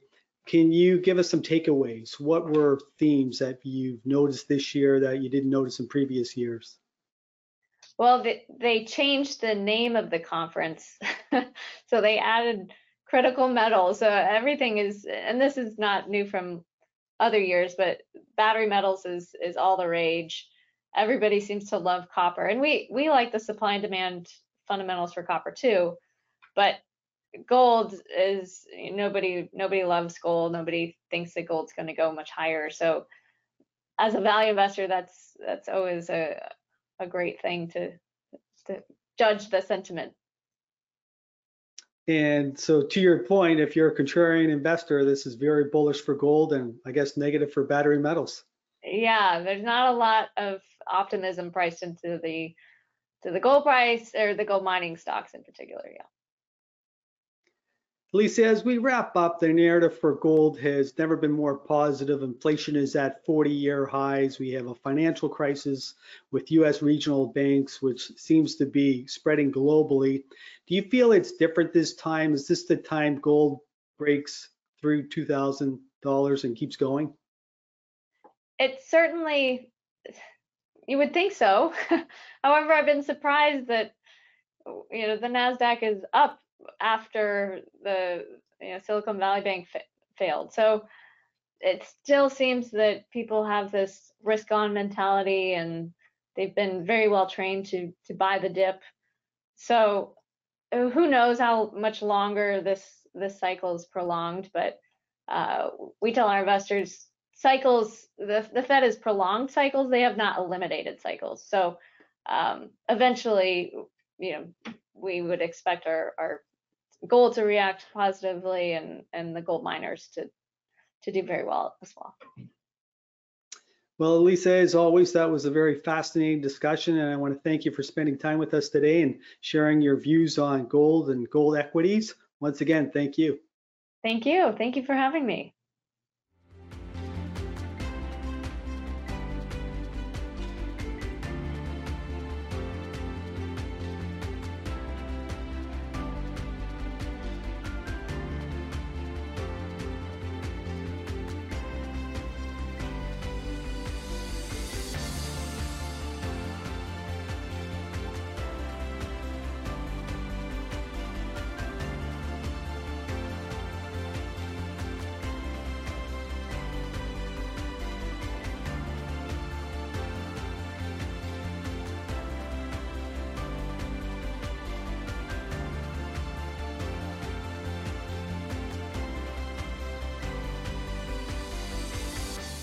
George, thank you very much for joining us today. Eldorado Gold has 4 producing gold mines, and the growth profile from these mines, along with your development project Skouries, is very strong over the next 5 years. Can you just talk about the growth at your existing mines as well as your development project Skouries? Yeah, thanks, Jimmy. It's good to be with you again. We're at a really exciting time at Eldorado. we're a pretty unique story in that we've got significant growth over the next 5 years. Our 5-year guidance shows 55% growth over that period, and it's pretty consistent growth. We're in the 9 to 16% annual growth year over year through that 5-year period. And it comes from growth in our existing operating portfolio, and then the back 3 years, really bringing our new Skouries gold copper porphyry project into production really drives us to over 700,000 ounces a year. So exciting time for us. And the big news with Skouries is that you recently closed on a financing package, and this was many months in the works. Maybe you can just touch on that and what exactly was included in the package. Yeah, so for Skouries, it's a $845 million US capital project, and we completed a financing package that's 680 million euros, and it comes from 2 large banks in Greece, as well as some COVID relief funding out of the EU. And the way it breaks down, the 2 Greek banks are financing 480 million euro, and each of those banks is managing 100 million euros of funding coming out of the COVID relief funding from the EU. So that total package again is about 680 million euros. And that basically covers 80% of the capital required to complete Skouries. The balance, 20%, will come off Eldorado's balance sheet and our operating cash flow during that period. And maybe you can just tell us what are the next steps for Skouries now that you have the financing locked in? Well, I mean, maybe a few more details on the financing. It's coming in at a really competitive price. The interest rates it's approximately 5%. So in the current interest rate environment, that's extremely good. And again, we think we have the right stakeholders aligned with us now, Greek banks and the EU.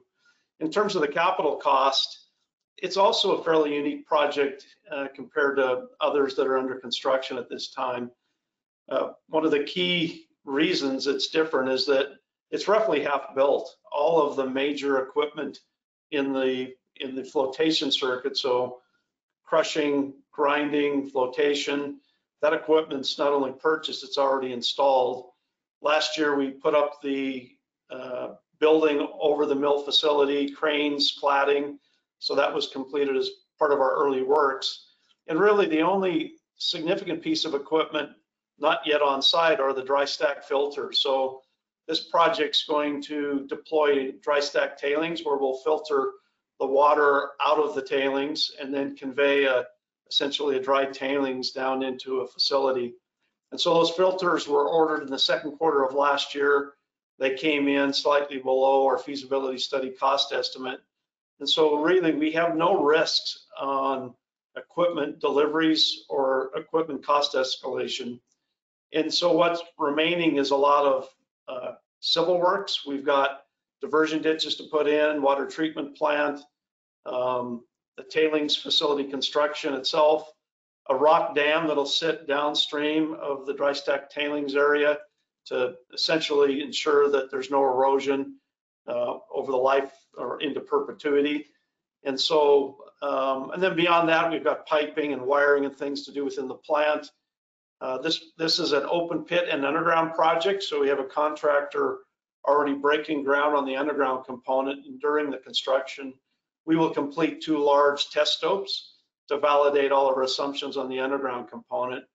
Open pit's already been pre-stripped, so we're at the top of the ore body. During the construction, we'll be removing additional waste, pre-stripping for the future, and that rock will be used in constructing that rock dam below the facility. So when you look at the project scope, really no risk on major equipment. About 50% of the costs in that 845 million is Greek labor. We're in a good environment, still pretty high unemployment rates in Greece, so a readily available workforce for both construction and operations. And then the last point I'd make is, 80% of the funding is coming out of the financing package we recently completed. And that's a euro-based financing package, but 80% of the capital cost to be spent is also in euros. And so we've got a good match there.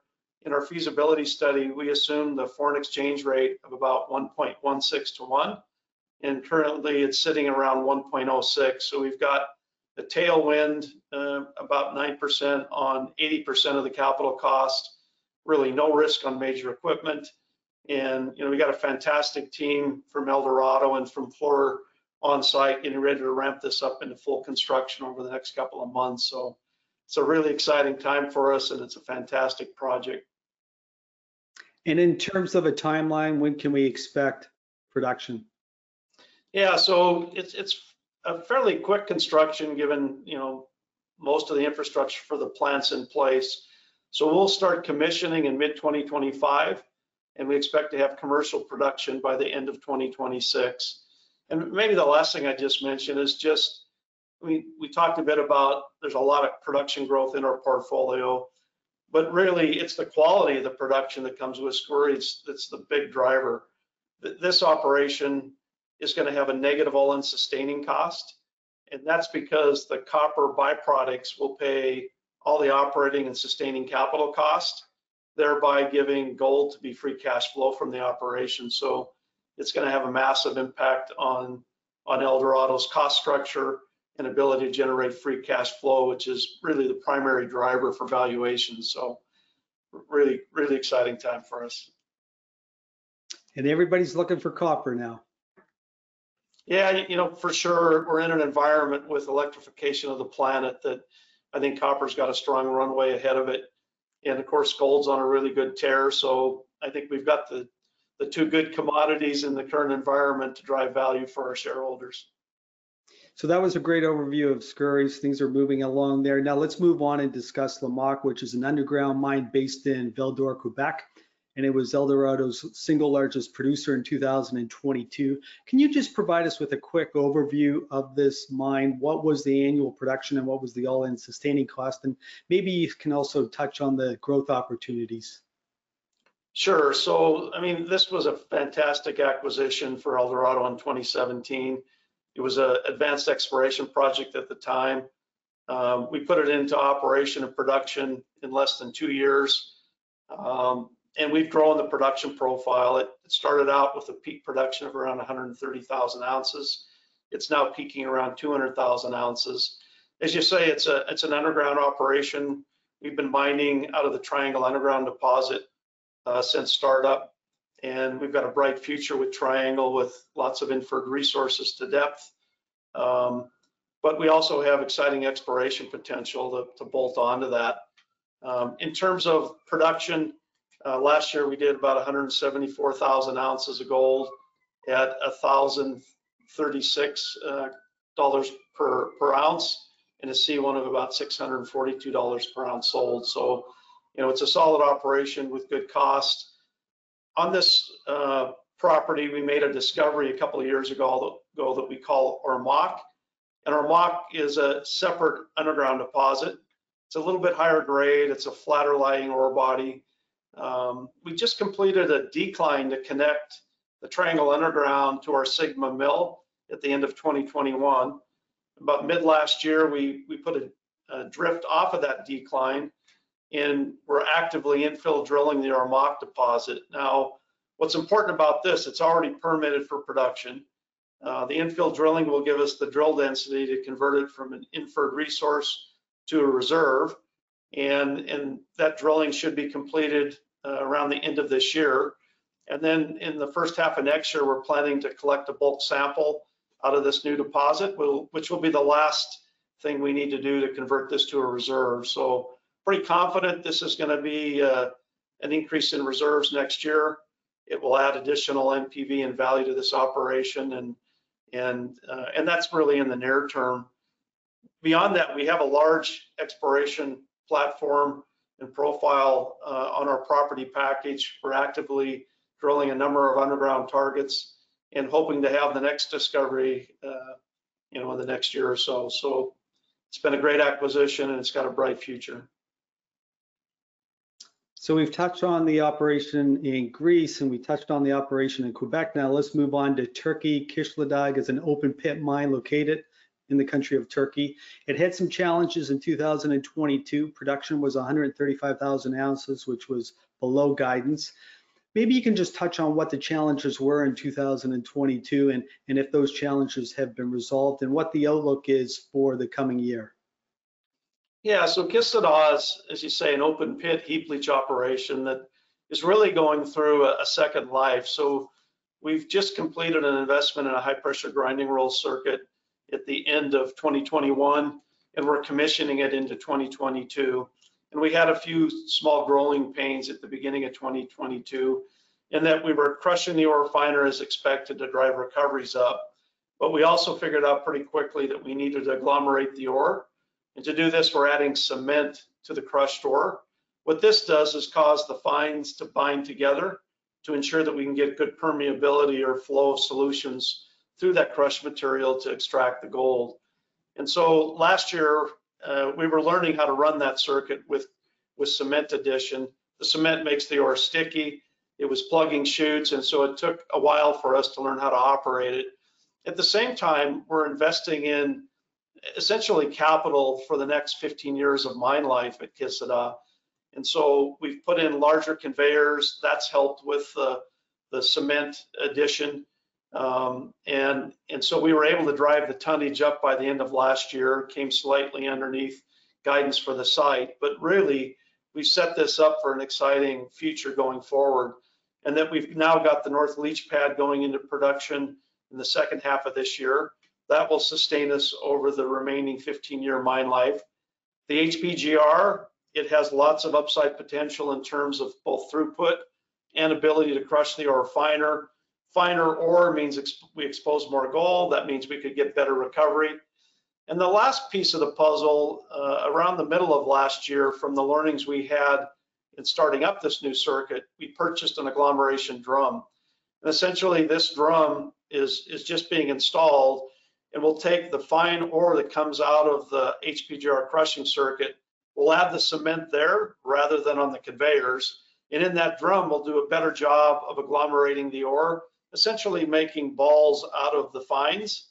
The cement will help stick that together, and then we combine that with the coarser material and then place it up on the pad and then extract the gold through heap leaching. So really our focus going forward at Kışladağ is how can we debottleneck this plant to get higher throughput? How could we crush the ore finer with the addition of this agglomeration drum? And ultimately, what does that mean in terms of tons placed and gold recovery going forward? So, we believe we've got significant upside. This year, we'll be testing the new circuit. And by the end of the year, we should be in a pretty good position to understand that upside and to bake it into our 5-year guidance a year from now. So, really exciting time for us on a key asset for the company. And I think it's got a bright and improving future. George, I want to move on now and discuss your exploration program. It's a big part of the growth strategy over the next 5 years. We already touched on what's happening at Ormaque. Maybe you can just talk about your overall exploration budget for the coming year and where you and your team will be focusing your resources. Yeah, so we got a pretty large exploration budget this year. It's between 35 and 41 million US dollars. About 57% of that's expensed and the rest is capitalized. And the breakdown on that exploration, 60% of it's in Canada at our Lamaque operation. We've got about 119,000 meters planned for drilling, and 45,000 of that's resource conversion drilling on Ormaque. That's a deposit we're looking to convert to a reserve. And hopefully with our exploration, we'll have the next discovery on this property package and bolt that on to what we expect to be a reserve increase next year, bringing our Ormaque into the reserve picture. And then switching over to Turkey, about 30% of that budget is in Turkey. Here we're focused on Efemçukuru, where we have the West Veins in terms of exploration targets to create new inferred resources. And then we're also doing about 10,000 meters of resource conversion drilling at Efemçukuru, basically to be able to extend mine life by reserve conversion. And we do have some greenfield projects. Eldorado successfully discovered both Kışladağ and Efemçukuru and brought those discoveries into operations. We do have a number of greenfield projects that we're currently actively drilling on, and we're hopeful to have our third mine in that jurisdiction. And then about 10% of the exploration spend is in Greece, and it's really brownfield targeting around Olympias and Skouries. So yeah, big year from the exploration perspective, and hopefully an exciting year in terms of new discovery and reserve conversion. George, I want to move on now and discuss valuation. In addition to a very strong gold price, Eldorado Gold has so much going for it. We already discussed the completion of the financing package at Skouries and also the exploration upside, but Eldorado is still trading at a discount to many of its comps. What will you and your team do in the coming months to resolve this? Yeah, I mean, really the opportunity to change the valuation of Eldorado is really a key opportunity for us. Our P to NAV, we're trading on the bottom side of our peer group. And the key reason for that is that Skouries is a high quality project, but the market currently isn't giving us credit for that high quality asset. And so by delivering the financing package recently, we're in a good position. We have the funds required to complete construction.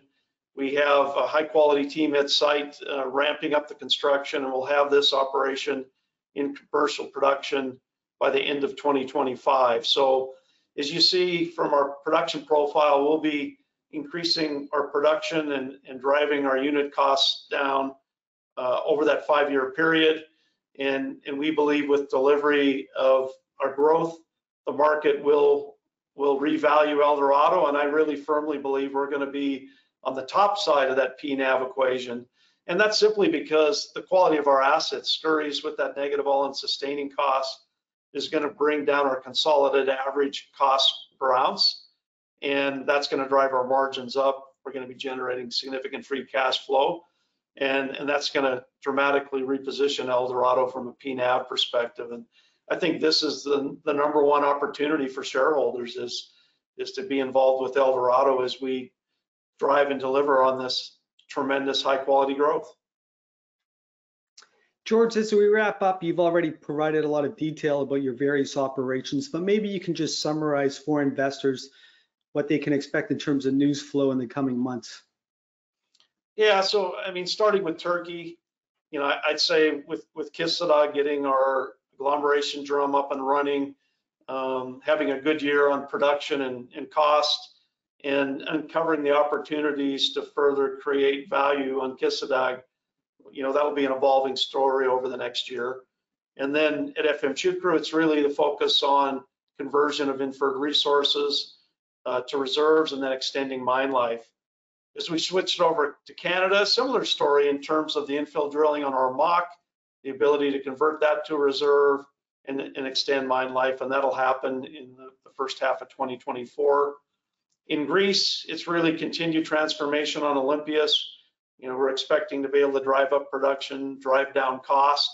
And then while we're doing that, we're going to be executing on the Skouries construction project, and it'll be, you know, good opportunities for us every quarter to update the market on how that construction's going and ultimately delivering the high quality value from that asset. Well, George, that was a great update. I want to thank you for spending time with us today, and congratulations to you and your team on completing the financing package at Skouries. Once again, thank you. Yeah, thank you. Have a good day. Hi, I hope you're enjoying the conference. Did you know that 80% of our viewers are not subscribers to our channel? So that probably means you. So be sure to hit that subscribe button.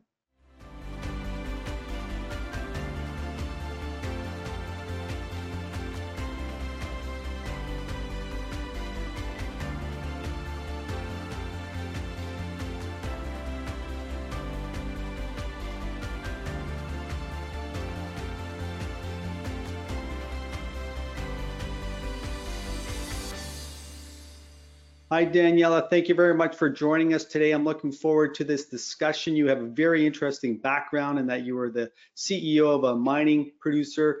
You're also an investment banker, and you sit on various boards of mining companies, so you can offer a totally different perspective than many other speakers. And I want to start our conversation on valuations. Gold producers have never been in better shape. Miners are producing large amounts of cash flow. They're paying dividends. They have very strong balance sheets, and yet they're trading at significant discounts to what we saw in the previous cycle. And I want to get your views on why that is. Thanks very much for having me and for the invitation, and I look forward to our discussion. So there's a lot to unpack here, and I'd like to focus really on two factors. One, the fundamentals of the gold price, which does drive the price of the equities, and two, on investment interest. Today, investors have a lot more options to gain exposure to gold, that's physical metal, derivative products, ETFs.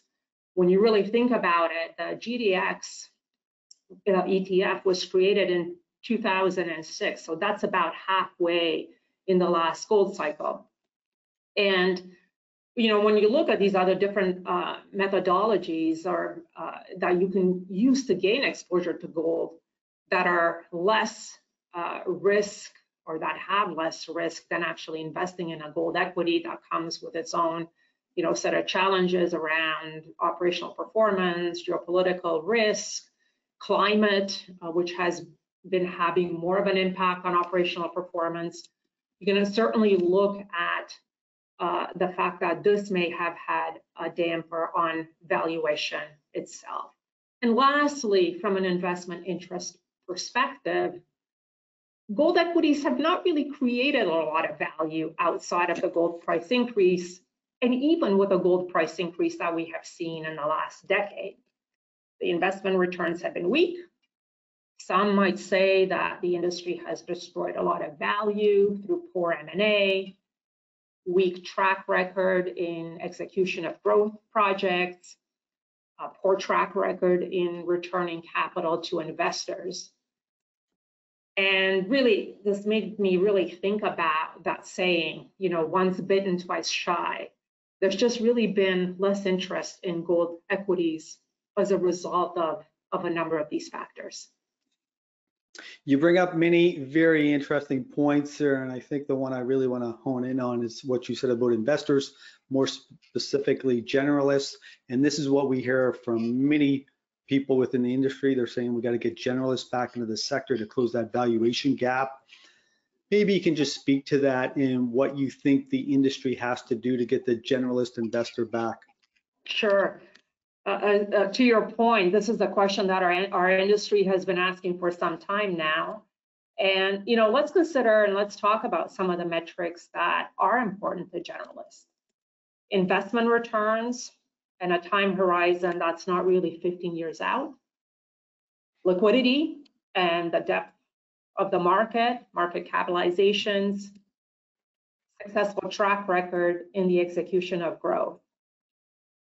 So if you think about the investment returns, you would think that gold miners should really outperform the gold price because we've got leverage to the gold price through operational performance. However, this hasn't really been the case. I talked about the GDX ETF having been launched in May 2006, and if you look at the performance of GDX since its inception, it has generated a dividend-adjusted total return of just over 10%, which is less than 1% per year for the last 15 years. Over that same period, the gold price has increased from about $650 an ounce to $1,800, $1,900 an ounce. So that's almost a 200% total return over that same period, or somewhere between 6 and 7% per year.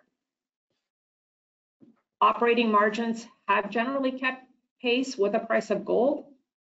So the track record of the industry from an investment returns perspective really has just not been there, even though we have seen a material increase in the price of gold over this period. From a time horizon perspective, we all know that the period of time between discovery and the first dollar of revenue that's generated from a discovery is now something like 15 years. I was thinking about a comment that Robert Friedland made when the mine owned by Ivanhoe Mining in the DRC, the copper mine, Kamoa-Kakula, went into production.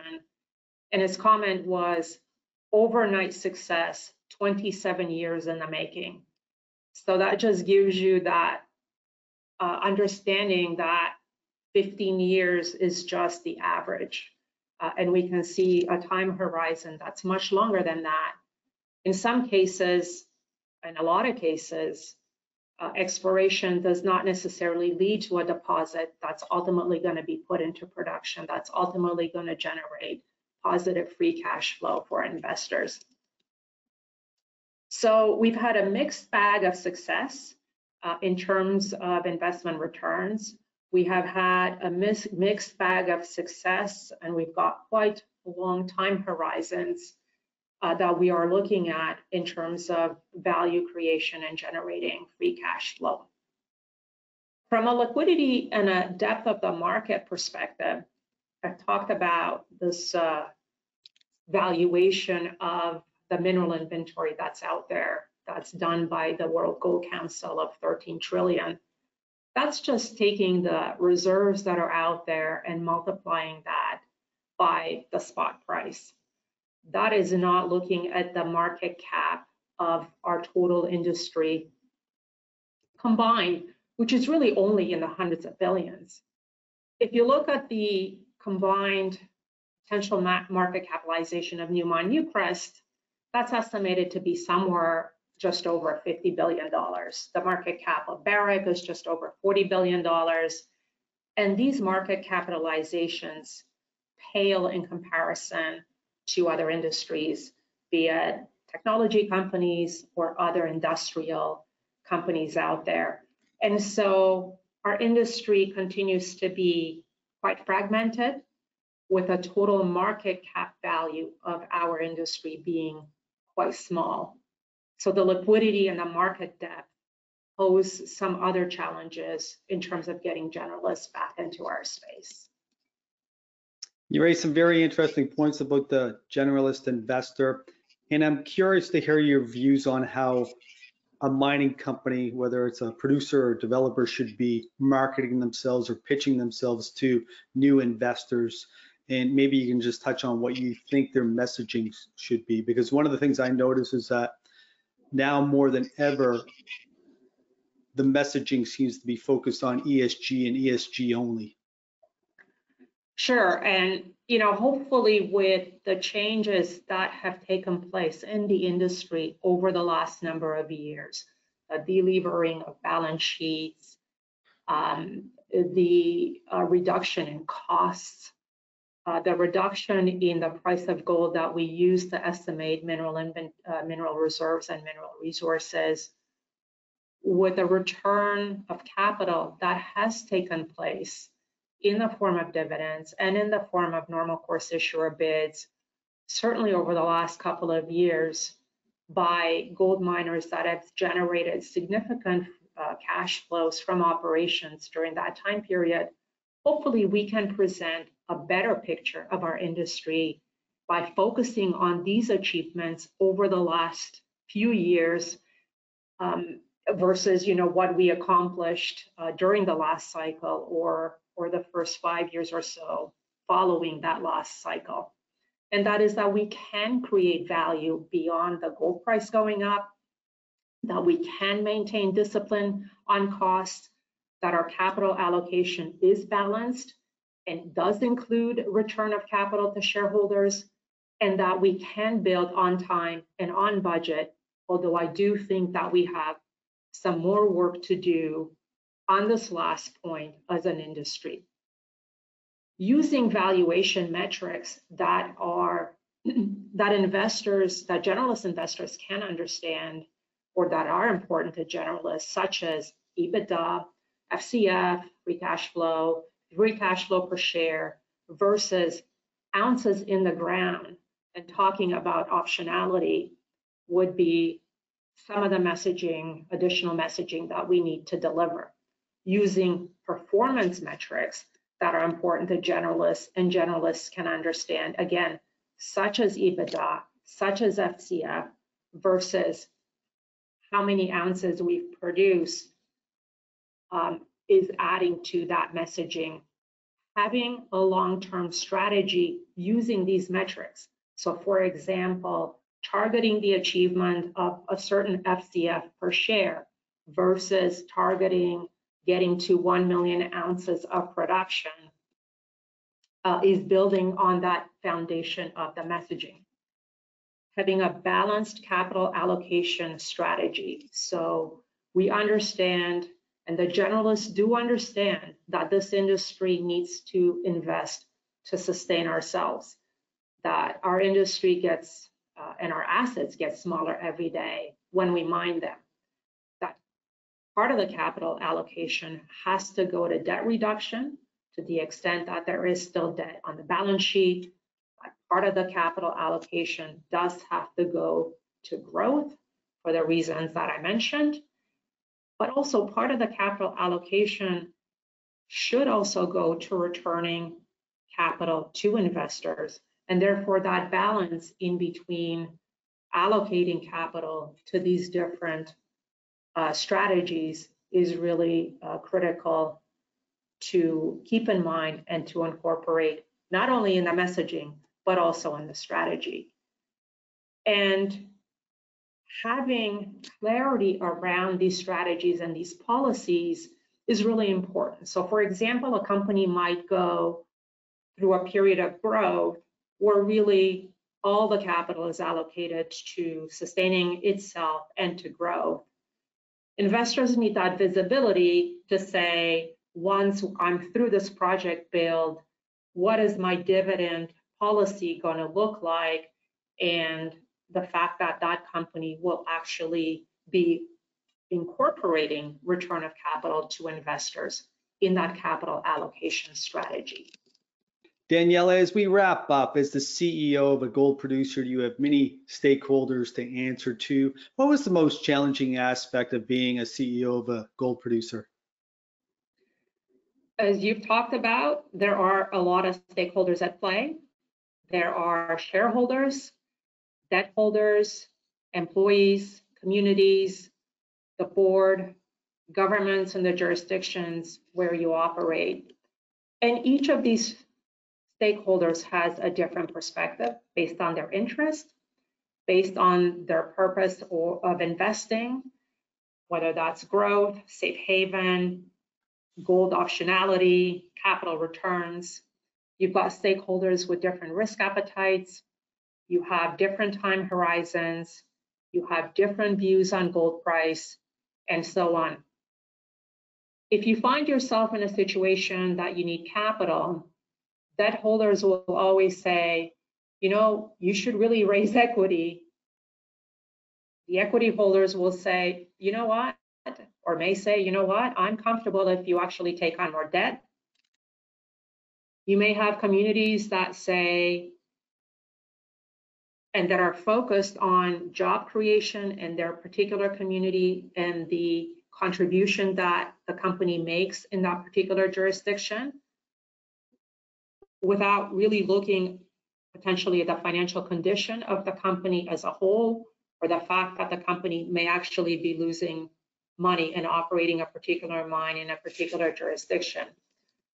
So when you look at how you ultimately not only protect the company and its assets, but also how you create value, management and the board have to balance these interests of these different stakeholders and ultimately do what they collectively believe is in the best interest of the company for the long term.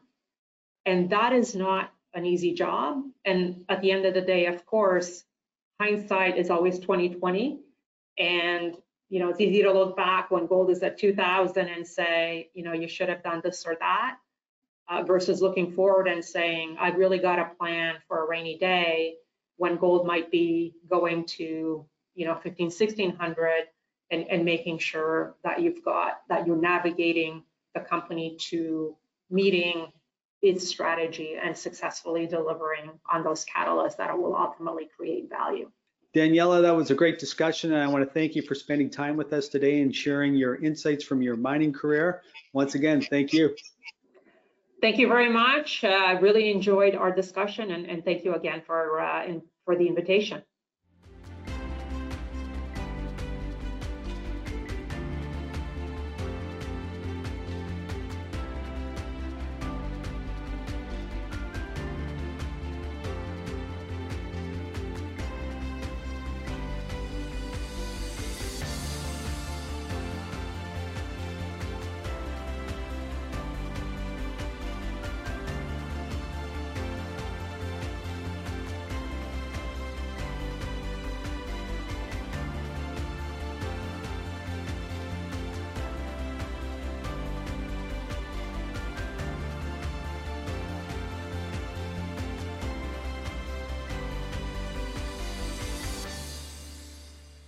Andrea, thank you very much for joining us today. Kinross Gold has 6 producing mines producing over 2 million ounces a year. And in the interest of time, I want to focus on your 2 larger mines, which are Tasiast and Paracatu.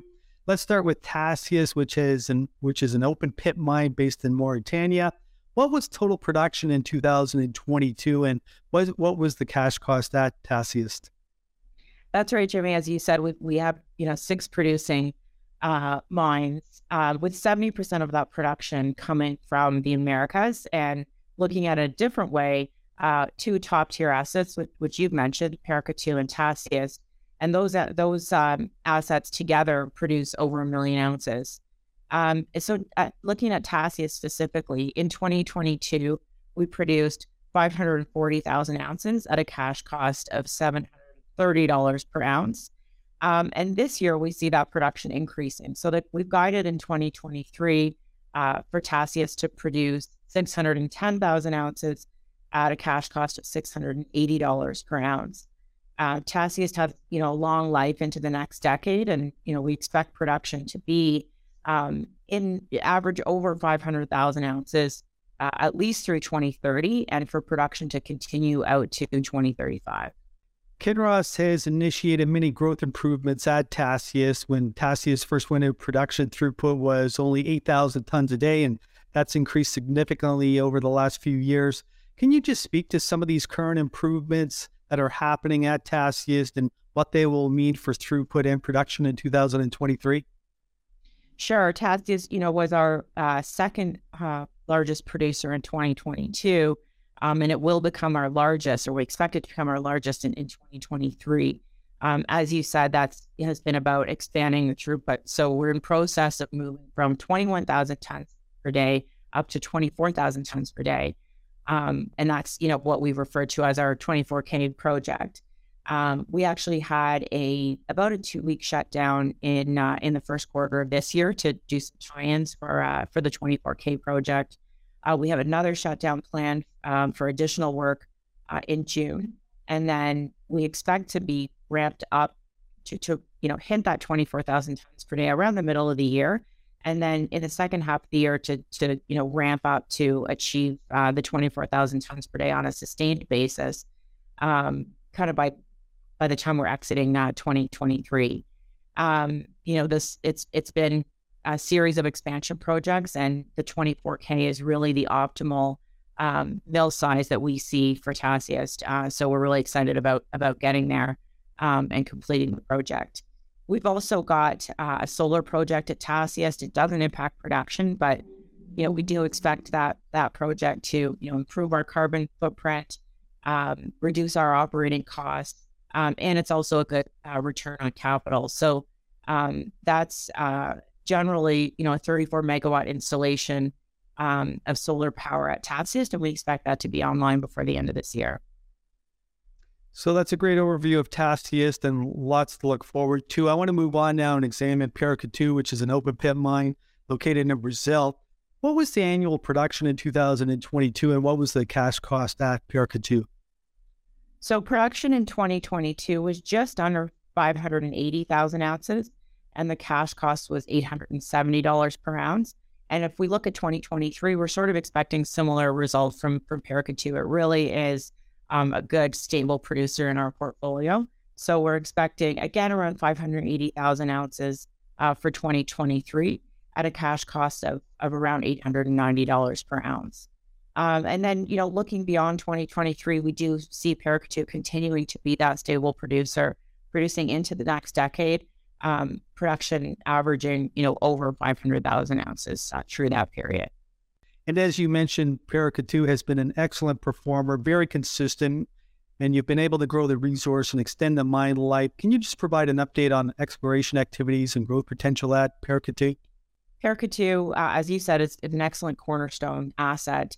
And as I noted, is well positioned, into the next decade. The mine life currently extends to 2033 there, but we do continue to assess additional potential extensions beyond that time. Any exploration success there would effectively extend the mine life rather than add to the production profile. We already have substantial production there, and we feel that the mill is right sized for what we've got at Paracatu. So we've got some time given that mine life out to 2033, but there are still some targets that we'll continue to pursue there. I guess for now, I would think about Paracatu as a 500,000 plus ounce producer, as I said, out into the next decade, with attractive margins in particular at today's gold prices. We've discussed your two largest mines, and I want to move the discussion to your development project, Great Bear, which is located in Red Lake, Ontario. And as a reminder to our viewers, Kinross acquired Great Bear Resources for $1.4 billion in 2022. And when in production, this is going to be a transformational asset for Kinross. And the initial resource on Great Bear was recently released. Can you just take us through the highlights of that resource? Sure. As you mentioned, we acquired Great Bear last year. So, we announced the acquisition in December of 2021. We closed in February of 2022. And so in just 1 year from closing the acquisition, we did put out the initial resource, which was over 5 million ounces in total, including 2.7 million of indicated and 2.3 million in the inferred category. It's important to also note that that resource is largely within the first 500 meters of drilling. We have drilled beyond that to up to and beyond 1 kilometer, and we continue to see mineralization, high-grade mineralization at those depths. And so we expect that to continue to add to the resource, years down the road. And as you mentioned, 2022 was a very busy year at Great Bear. Very active with the drilling in order to get that resource out in a timely manner. You drilled over 250 kilometers. What are your plans for 2023 in terms of drilling? And maybe you can just highlight any other plans you have for this coming year. Sure. I mean, last year we put out drill result updates with each quarter after the acquisition. So we'll plan to do that again this year. We know the market is always looking for information on Great Bear, and we're certainly excited about it. This year's plan is about 170 kilometers of drilling, and that's partially exploration, partially infill drilling to continue to add to the resource. So I would say look forward, look for our quarterly releases for updates on how the drilling is going. But we were excited about this asset when we acquired it. We added, as you said, a substantial amount of drilling last year and added to the drilling that was done before we acquired the asset. It's something like 560 kilometers of drilling before coming into 2023. And, we had followed Great Bear for about 3 years before announcing the acquisition. So we're pretty confident about what we saw there when we announced the acquisition, and we're even more confident as we continue to do the work there. So, we're really excited about it and excited to continue to show the market what we're seeing in terms of the drilling there. You just mentioned a very interesting point that you were following Great Bear for 3 years before Kinross acquired it. And I'm just curious, how many names would you follow on an ongoing basis? We typically look at the landscape. We have a bit of a program where sometimes we actually invest in junior equities, junior mining equities. That's typically, when we like a property and like a management team, and we see an opportunity with Great Bear. We weren't invested in it, but we followed it as we would in some of these other instances where we, believe in the asset, believe in the management team, and sometimes we can sort of provide assistance. And so that's the way in which we were sort of following the drill program at Great Bear for multiple years before actually announcing the acquisition. And Andrea, with so much drilling going on at Great Bear, the drilling contractors must be very happy with Kinross. Look, when we started, it was all about getting, how many drills could we get on site and how many drill operators could we get there. So I think we're up to the right number at this point. But that was a bit of that was an effort at the start when we first acquired the asset as well. You mentioned the initial resource was 5 million ounces. And I'm going to put you on the spot now, Andrea, but where do you see it going?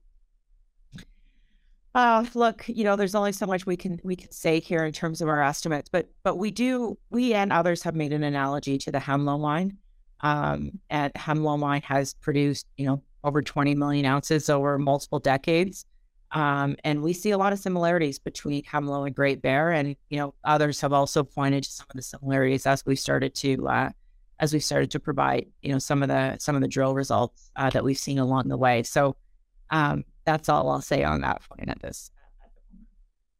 You mentioned that you're going to continue on with drilling in 2023, but maybe you can give us a sense of what else you and your team are going to accomplish at Great Bear in 2023, and give us a sense of the timeline, what's going to happen in 2024 and beyond, and maybe when you will make a construction decision.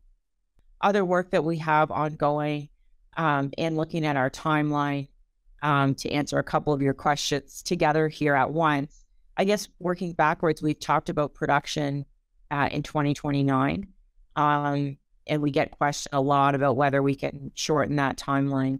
That timeline is based on a 2-year construction period starting in 2027, and working back from that, one of the key factors in the timeline is the permitting process.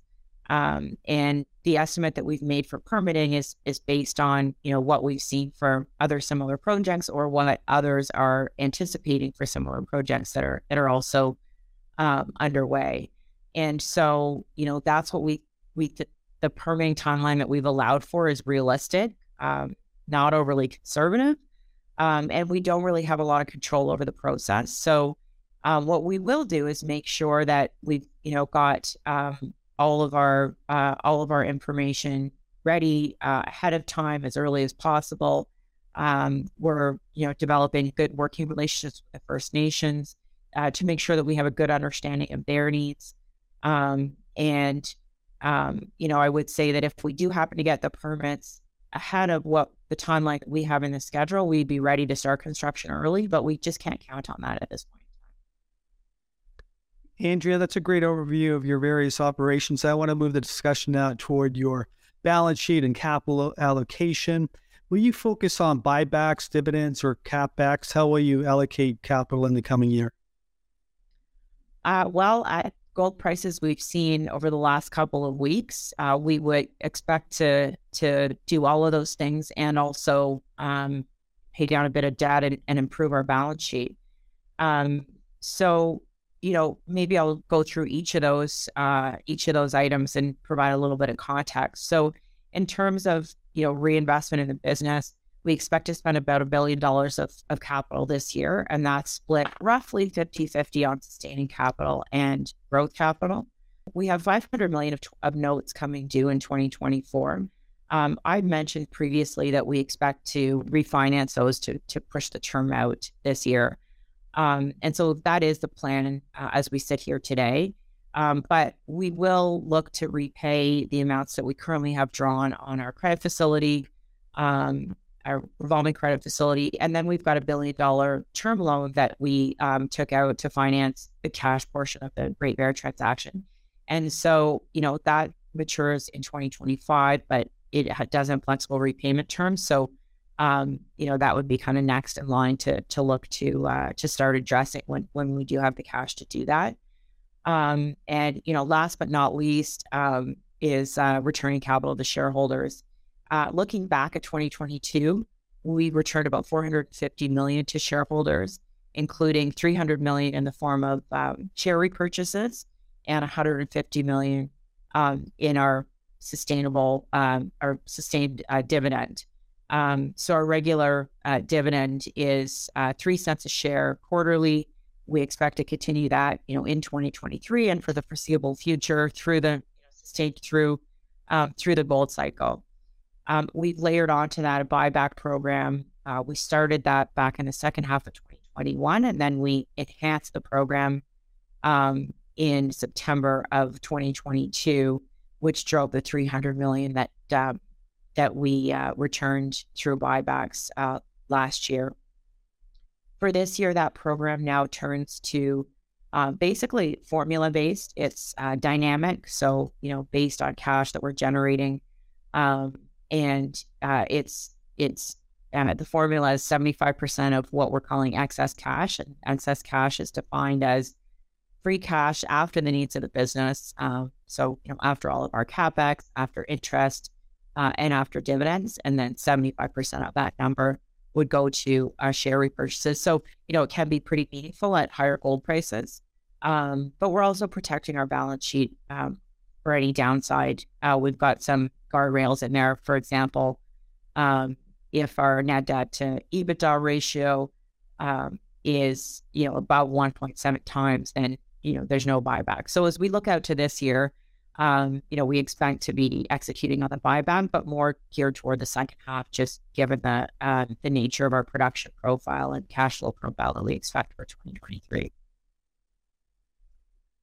Andrea, I want to move the discussion now toward valuation. As you mentioned, things are going very well for Kinross at your operations at Great Bear.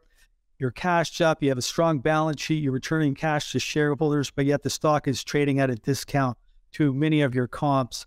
What will you and your team do in the coming year to close that valuation gap? I think, the number one thing on our minds at the moment is just getting back to our track record of delivering on our commitments, delivering on guidance. We pride ourselves as having a strong track record of meeting guidance. We were, at 9 consecutive years of delivering on our guidance. And then we ran into some challenges in sort of second half of 2021 and throughout 2022. And those were, largely related to a couple of different areas. So, there's some macro issues in terms of inflation, geopolitical issues, and we also had some operational challenges. We're really committed to getting back to delivering on those commitments. And so I think that's kind of the first step of trying to, address the valuation and hopefully that will make a difference as the market starts to see us coming back to that. The second thing I would point to is Great Bear. The market continues to be hungry for information on Great Bear. It will take some time, but I think as we continue to develop and we continue to provide drill results and any other information we can as we go here over the next few years, I believe that will also help. I do think there's continued upside in our shares following the divestiture of Russia.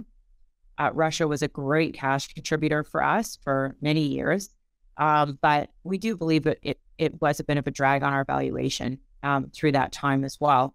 And so having exited Russia and also exited Ghana last year, as we sit here today, we've got a production profile that is 70% coming from the Americas, along, with 2 top-tier assets and a world-class development project, all of which we've talked about today.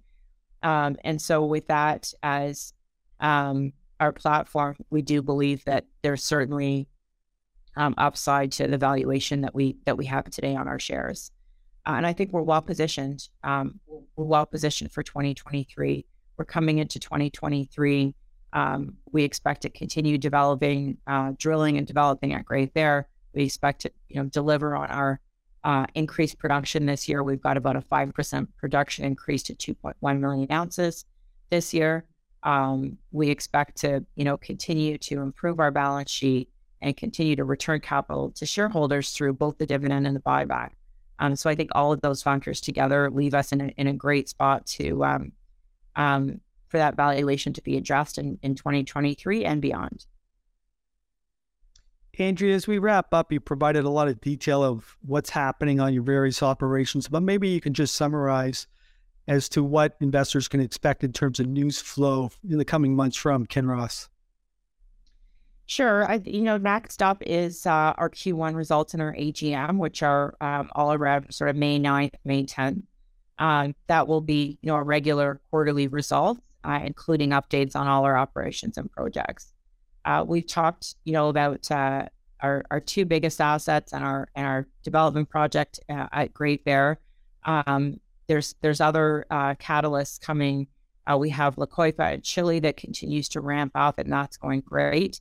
And then we have our Manh Choh project in Alaska that is progressing, and we expect first production there in 2024. So those are other assets, for example, that you'll see updates on throughout this year, just likely along with our quarterly press releases. Andrea, that was a great update on the various operations at Kinross, and we look forward to the ongoing news flow at your Great Bear project. Once again, thank you. Thanks, Jimmy.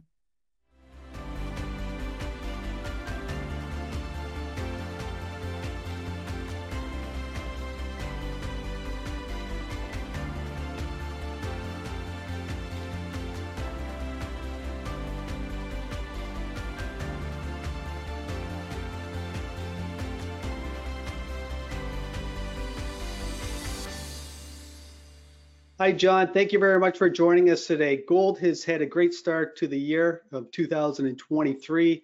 It's up approximately 10% on the year. Much of it has to do with turmoil in the financial markets and trouble with regional banks in the US, but 2022 was a strong year for gold demand, and a big part of that was central bank buying.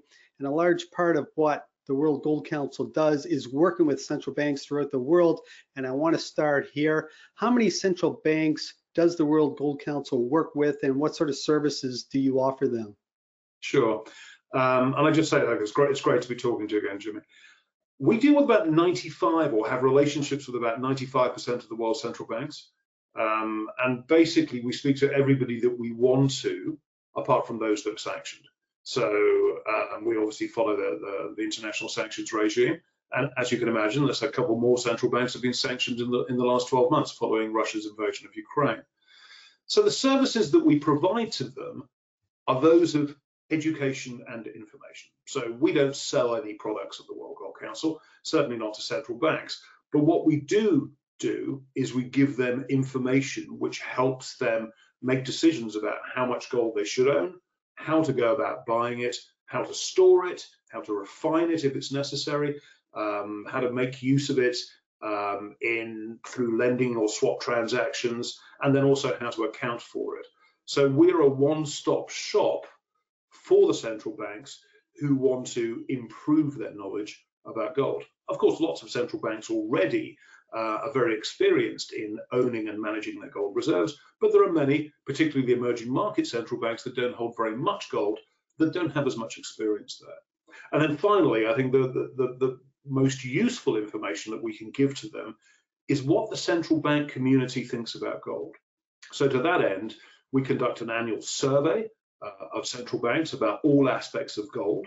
And we also have a conference once a year as well, which allows central banks to get together in person in a closed door meeting, so no press, no bankers, and they can ask their questions, they can discuss case studies. We bring in external and have internal speakers speaking about the gold market. So it's a great service that we do. It's proved to be very popular. And all I would say is, on the basis of the conversations we've had with central banks, plus the surveys, plus the conferences, is that there has been growing interest in adding gold to reserves over the last few years. And I think that's materializing in the purchases that we're seeing reported. That conference directed at central banks would be a very interesting one to attend, I'm sure. But how, you said that's held once a year. Where is it held, and how many central banks would show up for it? We had it virtually, obviously, for the last couple of years up until 2022 because of COVID. Last year it was in New York at Columbia University. We've had it in Beijing. We've had it in Cambridge in the UK. So it travels around the world. and we're looking to do it in Europe later this year. And yeah, I smiled when you said it would be interesting. Yes, some aspects of it are. Some aspects of it are very dull and dry. If you want to hear about all the different ways that central banks can account for gold, there's a real section on there that's unmissable. And I'm sure the central bankers find it very useful, and I struggle sometimes to stay awake in it because I'm not an accountant. John, let's move on now and look at gold demand in 2022 and try to determine if that demand will continue on through 2023. But what was the total gold demand in 2022, and how did this compare to previous years? Yeah, it was about the best demand we've seen in a decade, somewhere around 4,700 tons, and represented a decent increase on what we saw in 21 and 2020. Now, part of that was as we come out of the pandemic, we've seen jewelry demand recover a lot in 2021, but in 2022, it was primarily two areas of strength, one of which was central bank purchases, and the other was bar and coin demand. So investment by retail around the world, emerging market and developed market, of small bars and coins. So of the 4,700 tons, how much of that was purchased by central banks? We estimate about 1,136 tons from central banks, which is the record purchase for any year that we have data going back to antiquity. And what was the big driver for central banks? It's tricky to know. I mean, one of the things that we don't get in terms of information from central banks is necessarily why they have chosen to buy. Some they do. Some publish an explanation in an annual report or potentially a press release, but others buy it relatively quietly. Based on the survey work that we've done over the years and the conversations that we've had with central banks, I'd say that the predominant reason is diversification. And in the case of the emerging market buyers of gold, they don't have very much gold in their international reserves, certainly compared to the developed market central banks. And as a consequence, what we've seen over the last decade is emerging market central banks adding gold to their reserves, slowly increasing the proportion that gold makes up from them. But I think the second thing that happened last year, which may have triggered this increase in central bank purchases, is the sanctions on the Central Bank of Russia that were put in place by Western nations following Russia's invasion of Ukraine. And I think what this has done is this has made central bankers and governments realize that the reserve assets that central banks have may not be as accessible as they would like them to be, particularly if they do something to materially offend the West. So it's all very well having trillions of dollars of FX reserves if those reserves are in the US clearing system or the Eurozone clearing system, because they can be, seized or locked up or prevented from moving really at the stroke of a pen. Whereas gold, if you own gold in your own country, then that's an asset that is nobody else's liability, and you can do with that what you wish. Admittedly, Russia can't sell its gold into the Western markets at the moment, but there are plenty of other places where Russia could be selling its gold if it needed to. So that's an asset, and about 22% of Russia's international reserves are held in gold. That's an asset that they still control and can still do things with, unlike about half of the foreign exchange reserves. So I think that's been a major factor in making emerging market central banks think about what they hold, and has probably accelerated the purchases of gold as a consequence. And do we know what central banks were buying gold? We know some of the central banks that were buying gold. Normally, we know pretty much all of the transactions that are taking place by central banks. We produce a monthly report of central bank gold holdings and changes in those holdings, which is based off data that central banks disclose to the IMF. Each quarter, though, we get additional information from our data partners, Metals Focus, who give us an estimate of overall sales and purchases by central banks. Now, that includes all the disclosed purchases, but there are some central banks that don't report on time, and there are some central banks that actually don't report their changes in gold holdings at all. So there's always a bit of a difference between the quarterly numbers and the 3 individual months that make up that quarter. But in 2022, that difference got really, really large. So we estimate that the purchases by central banks, particularly in the second half of the year, the vast majority of it was actually undisclosed. So we don't know who is behind it. Now, conversations with Metals Focus on this, and we spent a lot of time in interrogating them to make sure that they were comfortable with their estimates. They told us a few things. First of all, it's more than one central bank, and that they are emerging market central banks. But as to who they are, it's up to individuals to make speculation, because we don't speculate on the non-disclosed activities, at least not publicly.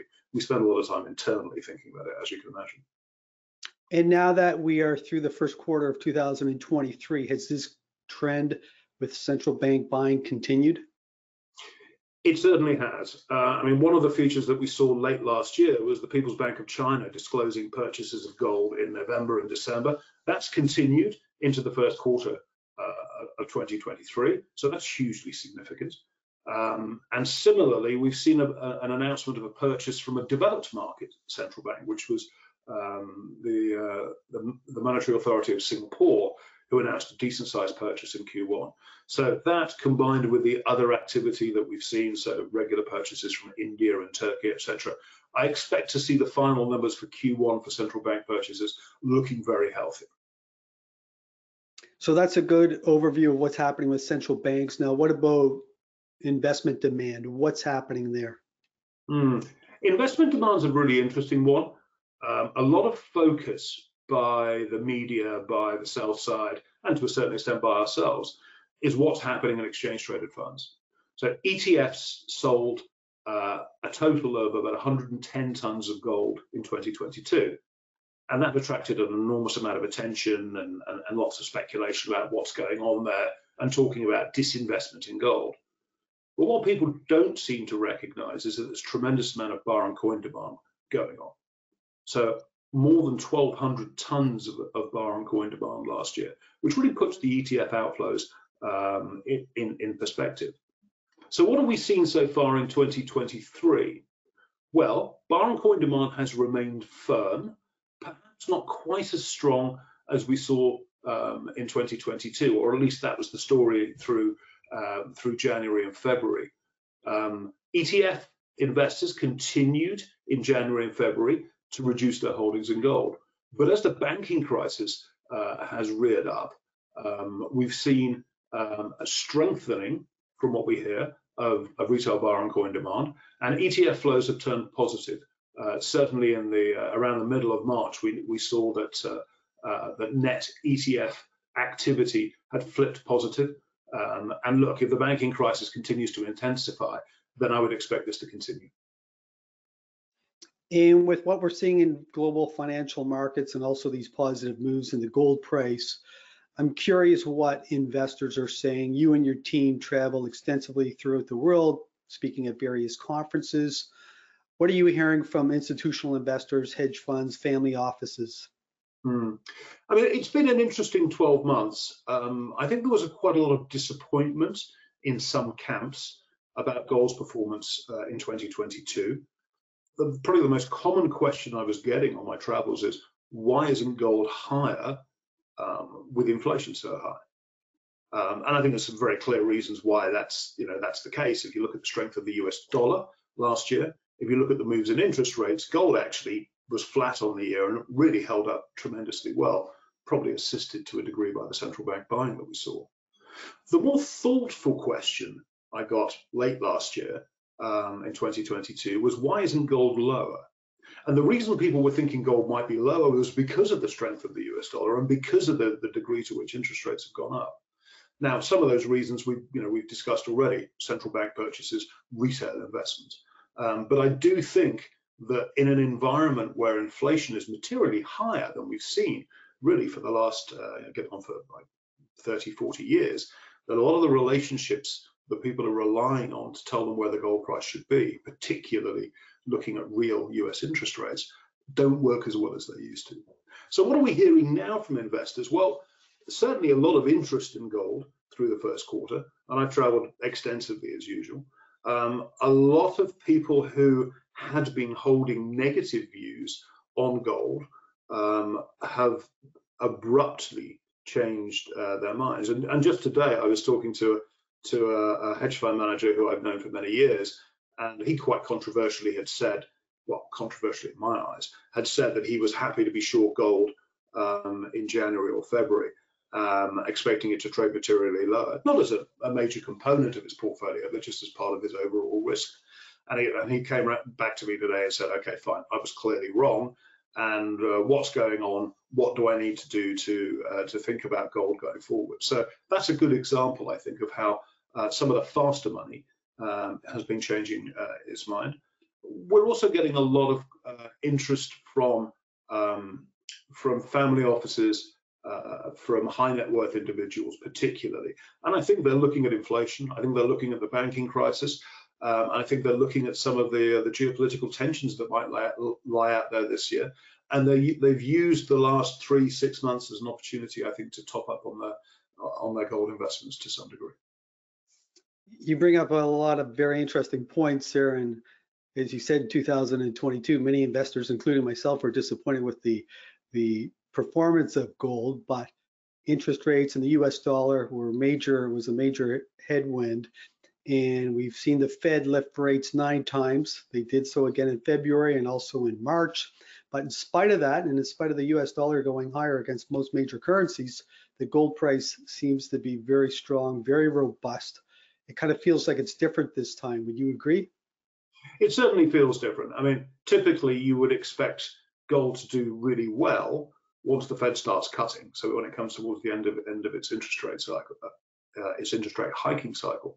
And of course, we're not there yet. And there's a lot of debate about how many more times the Fed will hike and how long they'll keep interest rates higher. But, you know, we're closer to the end than the beginning. And for gold to be holding up well, even before the banking crisis, I mean, we were trading at $1,800, $1,900 an ounce. That looks as if it could set the floor for a material move higher once the Fed moves into a cutting cycle. So I'm really excited. And I think that gold actually did really well last year. I mean, going back to the inflation story, in a way, you got your inflation performance back in 2020. Why 2020? Well, that's when central bank balance sheets were expanding massively. That's when fiscal spending was expanding massively. And that set the economy up for inflation once we came out of COVID. So in a way, gold anticipated all that inflation that was coming. And if you held gold through 2020, you got about a 25% return. So I'm not so disappointed with the performance of gold last year. And I think the potential could actually be quite exciting in the next year or two. John, as we wrap up, investors have many different asset classes to choose from. Why should gold be a part of an investment portfolio? We think gold should be a strategic allocation to an investment portfolio, which is basically saying we think gold should be in your portfolio all the time. How much gold you have depends really on what else is in your portfolio, but generally it works out at somewhere between 5 and 10%. With the more risky assets you have in your portfolio, the higher the proportion of gold you need to diversify that. Now, why should it be in a portfolio? Well, if you look at the history, it's delivered returns, not just during the bad times, but over the long term as well. But it's diversification benefits which are probably the most valuable. So adding gold to a portfolio increases the risk-adjusted return of that portfolio, reduces the drawdowns of that portfolio. So it's a really good thing to have in there. I think the other thing I'd say as well is that gold is good for when unexpected things happen.